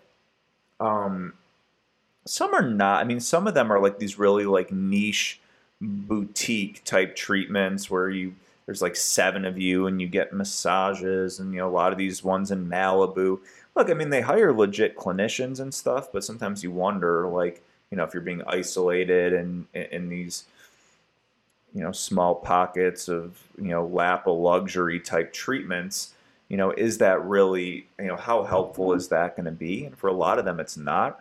But again, it's not often the treatment, because a lot of times the celebs will go, they'll be like, yeah, it was a great experience. I got clean. I worked on a lot of my trauma and issues. And maybe sometimes that is important to go somewhere that understands those specific needs that we were talking about, being a celebrity and the risk factors and just the craziness of the lifestyle that you live and the environment that you're in. Right. And so a lot of times, celebs or people, they benefit from having role models. It'd be one thing if I'm working with them or something, but, there's only so much I could personally relate with. So having other people who have been in their position, who have reached heights of prominence and struggled, right? There's a lot of those examples, and there's a lot of people that are sober. We talked about some of them in the list. Some are sober, some still struggle, some aren't alive. That's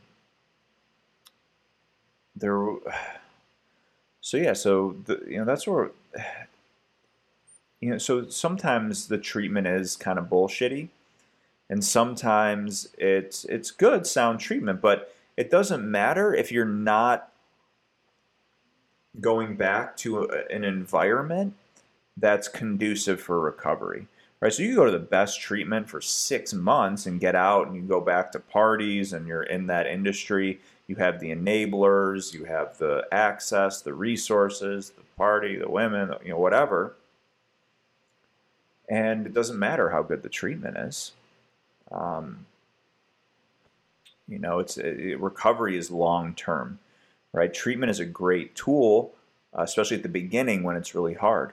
As someone mentioned, sober living. Yeah, and then you have these like, beautiful in Malibu sober living places that are thousands of dollars a day, a month, whatever. Yeah, I mean, so you have that, and sometimes they're good environments. Sometimes, there's more enabling going on. Not all of them are the most ethical places, so sometimes there's enabling going on there too. Yeah, so another person a couple of people I wanted to mention, in the recovery community. Um, there's someone, yeah, maybe a lot of you all have heard. So he's another one of our Minnesota guys, but Andrew Zimmern, and he, similar, pretty similar to Anthony Bourdain. Grew up in the East Coast, New York. Had some of his own prominence in like the culinary industry, and then in the '90s, crashed and burned, lost it all, like heroin addiction, homelessness. Despite coming from some prominence, but also had a lot of childhood trauma, and this is stuff that he's open with talking about. And yeah, and so so he lives in Minnesota, but he came here to go to Hazelton. Actually, he went in. He was with Chris Farley, and apparently he told me that he actually lived in the same building as Chris Farley in New York. He like lived down from him, and I guess reconnected in treatment. But they, getting sober around the same time. So Andrew got sober in the '90s, and he's super open about his recovery. He even came to speak at one of the aftercare facilities that I worked at. He agreed to come, and he's got an amazing story and does a lot in the recovery community. Is still really active in the recovery community. And Deb said he's a supporter of the Step Up program here, which is one of the first college programs that had a college recovery program. So helping, and I actually went through it myself, believe it or not. So he's got a really good story. So I'd recommend go looking that up. It's really inspiring, and everything he's accomplished since he got sober, and he accredits everything he has. I mean, he went from basically being homeless to, where he's at today. Syndicated show, owns multiple restaurants. I mean, highly respected in his field. So it's been cool that I've been able to get to know him a little bit. Another one I wanted to talk about is Dax Shepard. I'm sure many of you know of him. Very famous in the early 2000s. He came to Hollywood and was on the show Punk'd and did a lot of comedy, and then very famously got married to Kristen Bell. And everyone loves their relationship. But Dax struggled with addiction as well. Kind of fell into the same traps as all these other folks. And right now, he actually has one of the probably top-rated podcasts, and I love it. I'd recommend it, called Armchair Expert. That one is just on Spotify now. He's one of those guys that got a Spotify deal, like a Joe Rogan. But Dax, so he has a really interesting story, and this is, and I bring this up because this is one to learn from as well. So Dax got sober, and he had, I want to say like 17 years. It was something like that, 17 years. So he was sober for 17 years, and last year, right, and he would always, he was very open about it, kind of like Andrew would always talk about it, would always talk about 12-step programs and how much they helped him. So always talking about his recovery, right, on his podcast. And then one day I woke up and I saw on my notifications that a new episode came out. Ooh, nice, new episode of Armchair Expert. But I listened to it, and it wasn't like any of the other episodes. So he was with his counterpart, Monica, who's his best friend and who nannied for his kids and all this. And basically he told the story that he had recently relapsed. So he kind of came out to everyone and said, after 17 years, I relapsed. And which is interesting, and you should hear the episode. It's amazing because he tells the story, and then you hear about it from his perspective, and then Monica's perspective, his best friend, and hearing about it, like his wife and how she reacted, and so what happened was he had all these injuries from, like, he likes to ride motorcycles and had these injuries, and I think he was alcohol, coke, or something, but then got into opiates. He, and this is interesting because this is how delicate recovery is. Sometimes it's these little decisions that you make that seem innocuous at the time. They don't seem to mean that much. And it sets you up. It sets up a series of events. And I mean, I've heard this story and many stories like it time and time again, where you convince yourself that it's okay. So he convinced himself it was okay to take opiates, and maybe he needed it. So maybe he needed opiates, but he started taking more. And then he noticed he started getting excited to take them. And then he started hiding it.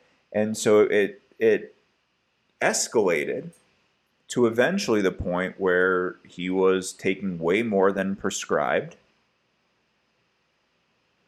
And it just turned into a full-blown relapse. And it just happened. Like, he didn't really have any intention. He was super into recovery.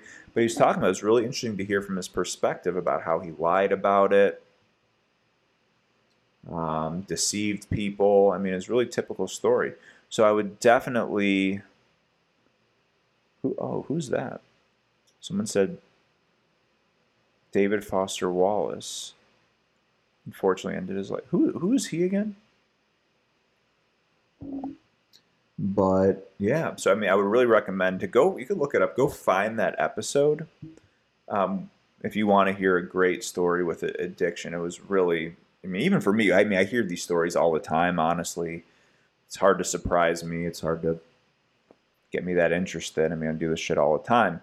But that I really thought that was eye opening, and I really enjoyed hearing that. Not that he relapsed, but I think it was super interesting. And heartwarming in many ways too. All right, so what else on my list here? Let's talk about money, right? I mean, we talked about how people of prominence, of resources, celebrities, they're able. The money itself enables their addiction, right? Look, plenty of people maintain addiction with no money. They find a way. They're resourceful. They make it work. And we talked about how money doesn't buy happiness, and any rich people will tell you this, but money doesn't mean nothing. The best money could do is really like shield you from some of the woes that life has to offer, right? Being able to have your basic needs met and to remove the stress of money itself. That's what money could do for you. And that's not nothing. That's not insignificant, right? To be able to make sure you always have a meal, to that you have health insurance, that you're able to go on some vacations, that you could, get a car that you want. I mean, there's these luxuries that do make life better, but that's about as good as it can get. I mean, there's some studies that shows like $70,000, $80,000. It's like once you start getting above that number, then you actually have like an inverse correlation, meaning that like having more money over a certain point becomes more of a risk factor for not being happy or healthy. I mean, again, so it's food, water, shelter, healthcare, clothing, right? And then some of the luxuries are nice too. And mainly being able to just not have to worry about money. I mean, that's the biggest thing right there. So I have an example, and we didn't talk a lot about trauma. We touched on it a little bit, but obviously it's super important as we're learning this more and more, where a lot of these folks, right, who are prominent, even the prominent kids have trauma. Maybe their home life maybe wasn't great. Having a narcissistic, prominent parent who is abusive, right? That doesn't shield you from abuse. And so having these traumatic upbringings is a really big risk factor. And so, Deb, if you're still here, you are. So maybe it'll be interesting to hear what you have to say about this. And I hesitate to do it in some ways, but I think it's, again, an interesting case study, so to speak. So here in Minnesota, we have a handful of Native American tribes. And the two main ones we have are what would be we call them Anishinaabe or Ojibwe, and then you have Dakota in Minnesota. And some of the tribes, right, were able to procure casinos, right? And that happened around the country. You have examples of this. And there's one tribe here there's a band of the Dakota, of the Sioux. Yeah, so Dakota also more commonly known as Sioux, but they don't like to go by that. Well, actually, they call themselves Mdewakanton Sioux. But yeah, so there's one band called the Mdewakanton Sioux tribe, and they were really small, right? They were just like the poorest zip codes in the country, some of the most destitute are Native American reservations. So they lived on a reservation in Shakopee, Minnesota. And it's not far from the Twin Cities, right? It's like 20, 30 minutes from, the Twin Cities here. And so I mean, they were just like any other native tribe. They were very, poor, all the issues that come from living on a res, and, get into the historical trauma and everything there. But the main point was, so they, at some point, I don't know if it was the 70s, 80s, 60s, I don't know exactly when it was, but they, like many others, took advantage of the law, getting around the gambling laws on native land, and they opened a casino. And it is massive. Like, it is a massive casino. It's called Mystic Lake. I've never actually been there. But, yeah, I mean, so they built this casino. And I had this professor. I actually took a couple of Native American history courses as electives. I had this awesome professor. His name was Eric Buffalohead. Shout out to him at Augsburg College. But I learned a lot from him, and history of like contemporary Native issues and water and fishing rights and just broken treaties. And so you learn about all these things, right? And another big one, like the boarding schools. So just like trauma upon trauma upon trauma. And he said, like, he was talking about the Mdewakanton tribe, and he said there's a few things that they had going for them. There was that they were able to open this casino, and it so happened to be located near a whole bunch of suckers. And that's us here in the Twin Cities, right? So there's other casinos, but this one happens to be located near a large population of people. So the casino started making a lot of money. And when I say a lot of money, I mean a lot of money. And when that happened, the tribe, started, you get, if you are a tribe member, you get dividends. And, it becomes harder and harder to get in the tribe for that reason. It's like, the people, and then if you're like a half tribe member, you get half, and, it divides up. But, so these folks live close by here. And I think the rule is you have to live on the reservation in order to get this stipend. So they have, their reservation, and these folks, a lot of them, especially the full tribes members, they make a crazy amount of money. Like, don't quote me on this, but it's something on this level of ridiculous. I mean, it could be upwards of like $100,000 a month. Like, even if it was like $10,000 a month, I mean, wouldn't that be nice, right? I mean, so they, so this small band of tribe, right? So they have this casino, and all of a sudden, we talk about this a lot. I won't get into it like too politically, but from a psychological perspective, right, you would think, right, that, okay, here's this population that has trauma, systemic racism, and every issue you could think of, and you would think, okay, now you have all this money, right? We should probably some of these problems will go away, right? Because it's fixing a lot of the issues, which ended up being in these destitute situations. So now we don't have that anymore. So shouldn't things have gotten better? I don't have,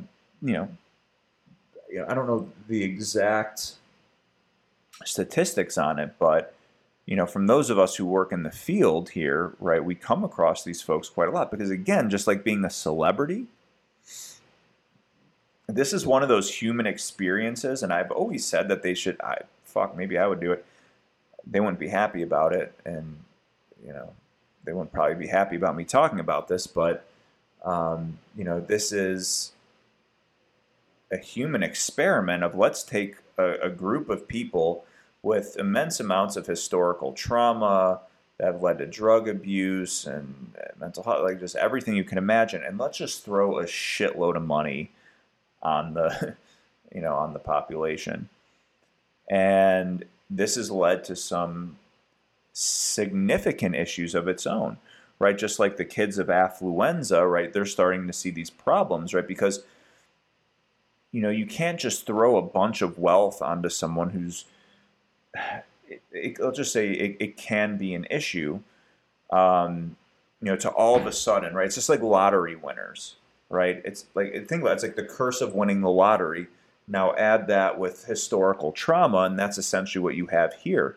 And a lot of these folks, are in really bad conditions, not literally because they all live in like, I don't want to say all, whatever, but it's known that in their community, right, if you're living there, like they have nice houses, nice cars, right? A lot of them, they're living like rock stars. Think about it. We talked about structure, environment. A lot of folks, they don't have to work.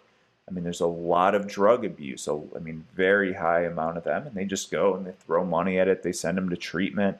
They have case managers. They have, and they have a lot of services. They do a lot of good with the money. They donate it. They provide certain, they try to help. It's kind of like the wrestlers we were talking about earlier, where it's like, all right, oh, they're sick again. Let's just throw them into treatment. Hope that works. But sometimes, the money could be a curse. And that's what I've seen here, with some of those folks who struggle. And they have a lot of those same issues as celebrities and celebrities' kids and people of affluence. And it's really sad. And I'm sure many people it's helped and they have good lives. I don't know, but I just know for sure that a lot of people there struggle, and there's a ton of issues. So again, I think the bottom line at the end of it is, money does not buy happiness. It's not nothing, but sometimes there's a point of diminishing returns, and it can be a curse. Again, yeah, that situation very, very similar to the lotto winners who just come across a bunch of money. And a lot of times, too, the folks who are winning the lotto, a lot of times the people who buy lotto tickets are people who, don't come from backgrounds of money. A lot of these folks don't know how to manage money, right? And you see that too with like rappers, certain athletes. I'm not just saying just from a racial standpoint, folks coming from rural areas, whatever, who come from these cultures where they're, cultures, with a lot of poverty. And then all of a sudden they get a bunch of money, right? And they didn't learn. They don't know accountants. And then again, you have people taking advantage of you. And that's what you're seeing a lot as well with those, like with folks who I've worked with, or I've known people who've worked with them who, a lot of people then are taking advantage of them because they're, they have all this money. They could, again, $100,000 a month. Don't have to work. Some of these folks lose all concept of time because they don't work. They party all night, just do whatever they want, order whatever they want. And it's, again, it can become a curse. So I don't know. Well, I think that's all I really have. I'll stick around for a little bit. So let's do some Q&A. Let's see what people are saying. I've been chiming in a little bit. So let's see what we got. So people said a lot of alcoholics in the service. And yeah, that was something, I did a whole thing about, and this kind of came from that a little bit. We talked about folks who have jobs that predispose them. There's cultures within the jobs, the conditions, lawyers, miners, construction workers, entertainment, first responders. And military was a big one. I know Leon. I've been drinking a lot of water. I'm almost out. Leon here always reminds me to drink water. But when I did that video, and that video was, that two-part video is probably, I think, the second most viewed of any video I did. It got probably a total of like 14 million. I mean, a crazy number. So I got a lot of feedback on it. And one of the things that people said is military. Military, how come so they weren't actually on the list? And I thought about it. I'm like, yeah, that's a good question. I mean, I know how high risk it is being in the military. And when I looked into it a little bit deeper, folks in the military, I was actually talking to some folks in the military over the weekend. We actually talked about this. It was interesting because both of them were in recovery and both got kicked out of both got kicked out. So here's the thing is when you're in the military, you're not allowed to use drugs. It's very frowned upon. And if you get caught, you're screwed. Like they kick you out. And so in jobs where you get drug tested, that's why I think numbers in like truck drivers of drug abuse have gone down. Because you have like the Department of Transportation who's extremely, on top of that. They don't mess around. Just like folks who are in,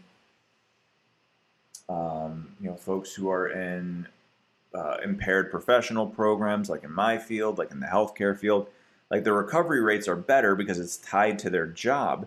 So folks in the military, and someone else I was talking to yesterday said, yeah, you could drink.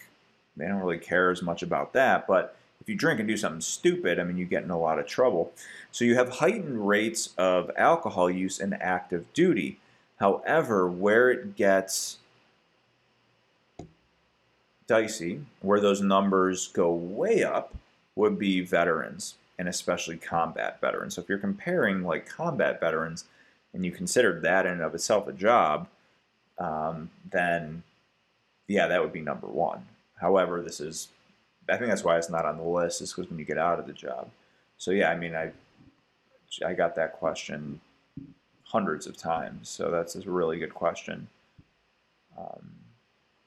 So like I talk about hypervigilance, all right? So yeah, we'll switch gears a little bit. So hypervigilance, so think about that, right? Think about survival. Think about us, I would say, being on the savannah, right? You got to be hypervigilant because, we are top of the food chain, but not in a hand-to-hand combat situation. If I got a gun, then I'm probably pretty good. Or even a bow and arrow, or I got a group of us with spears. But if I'm just out on my own, right, pack of wolves, a bear, a tiger, there's all sorts of dangers, so I have to be hyper vigilant. That's built into us. The survival is built into us, right? So even though I have less to worry about being in modern society, there's still dangers, right? Let's say I'm driving a car and I'm like going real fast on the highway or something. Like I'm going to be a little more hyper vigilant because if I literally take my wheel and go, like that could be really bad. Yeah, so we're going to get to the not good part. Can we talk about when it's not good? Yes, we're going to get there, right? So, so this, just like anything else, like anxiety, right? We need anxiety. If we had no anxiety, we could be in trouble. Now think about a lot of the folks who struggle with hypervigilance, or maybe those with anxiety, or folks with PTSD, right? So having a traumatic experience, just like if you're on the savannah and you got attacked by a tiger, right, you're going to be much more hypervigilant, right? When you're walking through the jungle, you're going to think twice about probably even doing that. And so the same goes when you've experienced trauma. Right? You've experienced maybe it's literally a tiger attack. That's traumatic, but probably not. Whatever that is, sexual assault, car accident. And there's a lot of different traumas that you could have where one of the symptoms of PTSD is hypervigilance. So that's when it's not good. And someone was talking about anxiety. Someone had a question about it, and I would put this in the same in the same category as having, because we need anxiety, but clinical anxiety, having anxiety disorder, That's more characterized by having fear that is disproportionate to the actual potential for harm. So that'd be like me walking down the street in Minnesota and being afraid that a tiger is going to attack me. For those of you who don't know, maybe you're not experts in geography or ecology, we don't have tigers in Minnesota. We have moose, black bears, some wolves, eagles, and a mountain lion every once in a while may cross the border, but we don't have a tiger. But let's say I got attacked by a tiger in India, and now, like when I was outside and it was dark, now I'm walking outside and it's dark, and I'm literally afraid of a tiger attack. Even though logically I know I'm probably not going to get attacked by a tiger, I still have that hypervigilance, right? So that's part of that anxiety, and that's one of the things we do in trauma therapy is looking at those traumatic triggers and trying to desensitize people to them and trying to heal the past, because when you're having trauma, when you're hypervigilant, you're living in the past. You're literally living in the past. The past has come to the present. So that's where hypervigilance comes in, and that's why it's important to heal your trauma and work on that. Someone asked where I'm from. As I said, Minneapolis, Minnesota, land of no tigers. You know what I learned too is black bears aren't that dangerous at all. People think that. But black bears are really afraid of people. It was interesting. I was up, and this is nothing to do with anything, but maybe I just need to change the topic a little bit, switch it up. But I went up to up north, as we say here, by a place called Lake Vermilion. It's a huge lake. It's really pretty up there. About a few hours up north, towards the northern tip of Minnesota. And it's interesting. They have this bear sanctuary. Maybe I could tie this into mental health. We'll see if I could pull that off. But they have this bear sanctuary, and it's out a ways, even from the lake there. And so my buddy and I, we heard about it, and we went up, drove about another hour out. And it was, beautiful in this beautiful wooded area. Well, here's the thing: someone said unless you threaten their cubs, but actually, there's an interesting point about that, and this is what we learned at the sanctuary. Maybe they're just trying to make their bears look like and they're in the best light. This was so damn cool. So it was like an old logging or trapping, I don't know, it was an old, the guy owned it, and he was like a logger, I don't know, it was some kind of compound he had up there, but he was having issues with bears, and he tried all these things, as far as even shooting them, but they would still come back. And eventually, I think he found that he would just kind of do this, here, we'll tie it to mental health or addiction. He did this harm reduction, where he would feed them so that they wouldn't get into the other stuff, and into his food, or to breaking into the into the dwellings, and so he would feed them at the same time every day, as a means of harm. Well, what happened was, so we're related to psychology again, the dinner bell rang, and all these bears would come. And they would describe it like the bears treat this place like a fast food joint, where they'll just kind of come and go, and they'll see some of the same. And so over the years, I've been doing this for 30 years, and they just kept it going, because I think there would be issues if they stopped doing it. It could actually be harmful to them, or some of them maybe rely on it. I don't know. But they just kept it up as a bear sanctuary. So you go, and they pull you right up. And they used to have it where you could just walk among them. These are wild bears. And so for years, you would be able to just go and feed the bears, the wild ones, and nothing bad ever happened, except once, because someone broke a rule, and they held it up, and the bear jumped up, and not in a malicious way, but clawed her face and totally effed her face up. And since then they stopped doing that. You'd think, of course something would go wrong, but apparently they went many years and nothing bad ever happened with the bears. And it's interesting, the staff, they have these interns, and they come from all over the world. Someone asked where it is. It's by Lake Vermilion. It's an hour away from that area. And I highly recommend going. It was so freaking cool. And so we went up, Yeah, and so you go, and essentially you go in the lot, you pay, you're in the parking lot, and like there's all these like people work like these volunteers, all like young, like in their early 20s or college kids. I think a lot of them they're like doing environmental programs, and they'll come do like summer internships. So they're doing this internship, and they were bringing buckets by the cars. We're like, what is going on with the buckets? They're like, oh, that's shit. They're like, what? They're like, yeah, they don't like their own shit, so we're putting it by your cars because otherwise sometimes the bears will like start eating your tires. I was like, oh, okay, that's interesting.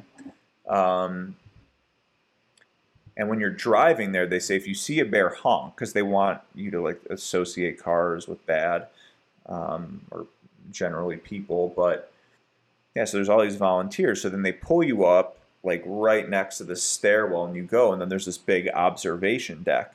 So you're in the middle of the woods. You're on this deck, and you can kind of walk around, and then you come at like feeding time, and then all of a sudden like 5 o'clock rolls in, and some of these bears start to roll in. You're like, whoa! And some of these things are huge. I mean, there's all sorts of baby, and there's like different color bears, and black bears. They could be brown. Sing that song. I could be brown, I could be blue. They could be brown, they could be black, they could be violet sky. They could be hurtful and purple. But I guess they used to have spirit bears too, which are like that genetic variant where they're like white. And they're supposed to be, mystical, magical bears. They all these like famous bears that went through over the years they would talk about. And yeah, it was an incredible experience because you're like right up and close. And it was interesting, like the volunteers, like they were just among the bears. They were just like walking around. They were, their mothers with their cubs and everything. And then we learned about everything. So I learned a lot about black bears that day. It's pretty cool. However, I mean, they were really stressing that these things are not dangerous at all. Like they are way more afraid of you. And they said even if you mess with their cubs, here's the most they'll do. They bluff. They do a bluff charge. So they'll charge at you, but they'll stop. So their first line of defense is they'll bluff. Even though these are big, powerful bears and they're fast as all hell, brown bears, those are the ones you got to look out for. Like grizzlies, brown bears, they'll fuck your shit up. Like they'll wreck you. And they'll be more aggressive. Like those are the ones if you surprise them, or you come up on their cubs, you're done. Yeah, you could kiss yourself goodbye. What's up, J-Boy? And yeah, so then what they said too is they'll act like if you went to mess with one of their cubs, they actually won't do anything. They'll just take their other cubs and leave. They'll kind of like sacrifice the one because they're because if something bad happens to them, then the rest of their cubs are orphans, so they just kind of sacrifice one. So yeah, J-Boy just laying in bed listening. Well, what do you think? What do you think of the bear story? I don't know. I think we could end it there. Well, this has been awesome. I appreciate everyone coming in. We had quite a few. I probably guess we had about 6,000 people in and out. Some people probably just popped in. They're like, screw this guy, and left. But that was awesome. So reminder, so please subscribe. I'm going to be releasing this on YouTube and on my podcast. You could get that on Spotify, Apple, whatever podcast catcher, as they say. And if you subscribe, I will send you over some free therapy guides that I wrote and part of my book. So everything's in the link tree in my bio or on my website. Go find my podcast, my YouTube link, and then my email. And then just send me an email, let me know you did, and I'll send that over. All right, we got a couple first timers. Chica said you enjoy me. I love it. Keep coming around. Let's get to know you. Mother of Monsters. It's a great name. She said she just found me. Love it. And I appreciate you participating, and that's awesome. So she subscribed as well. So we got some new people in the club. I always love that. So let's see. We're 2 hours and 12 minutes. Not bad. Well, maybe that'll kill some boredom. All right. Well, thanks everybody. This has been awesome, and we'll talk to you soon.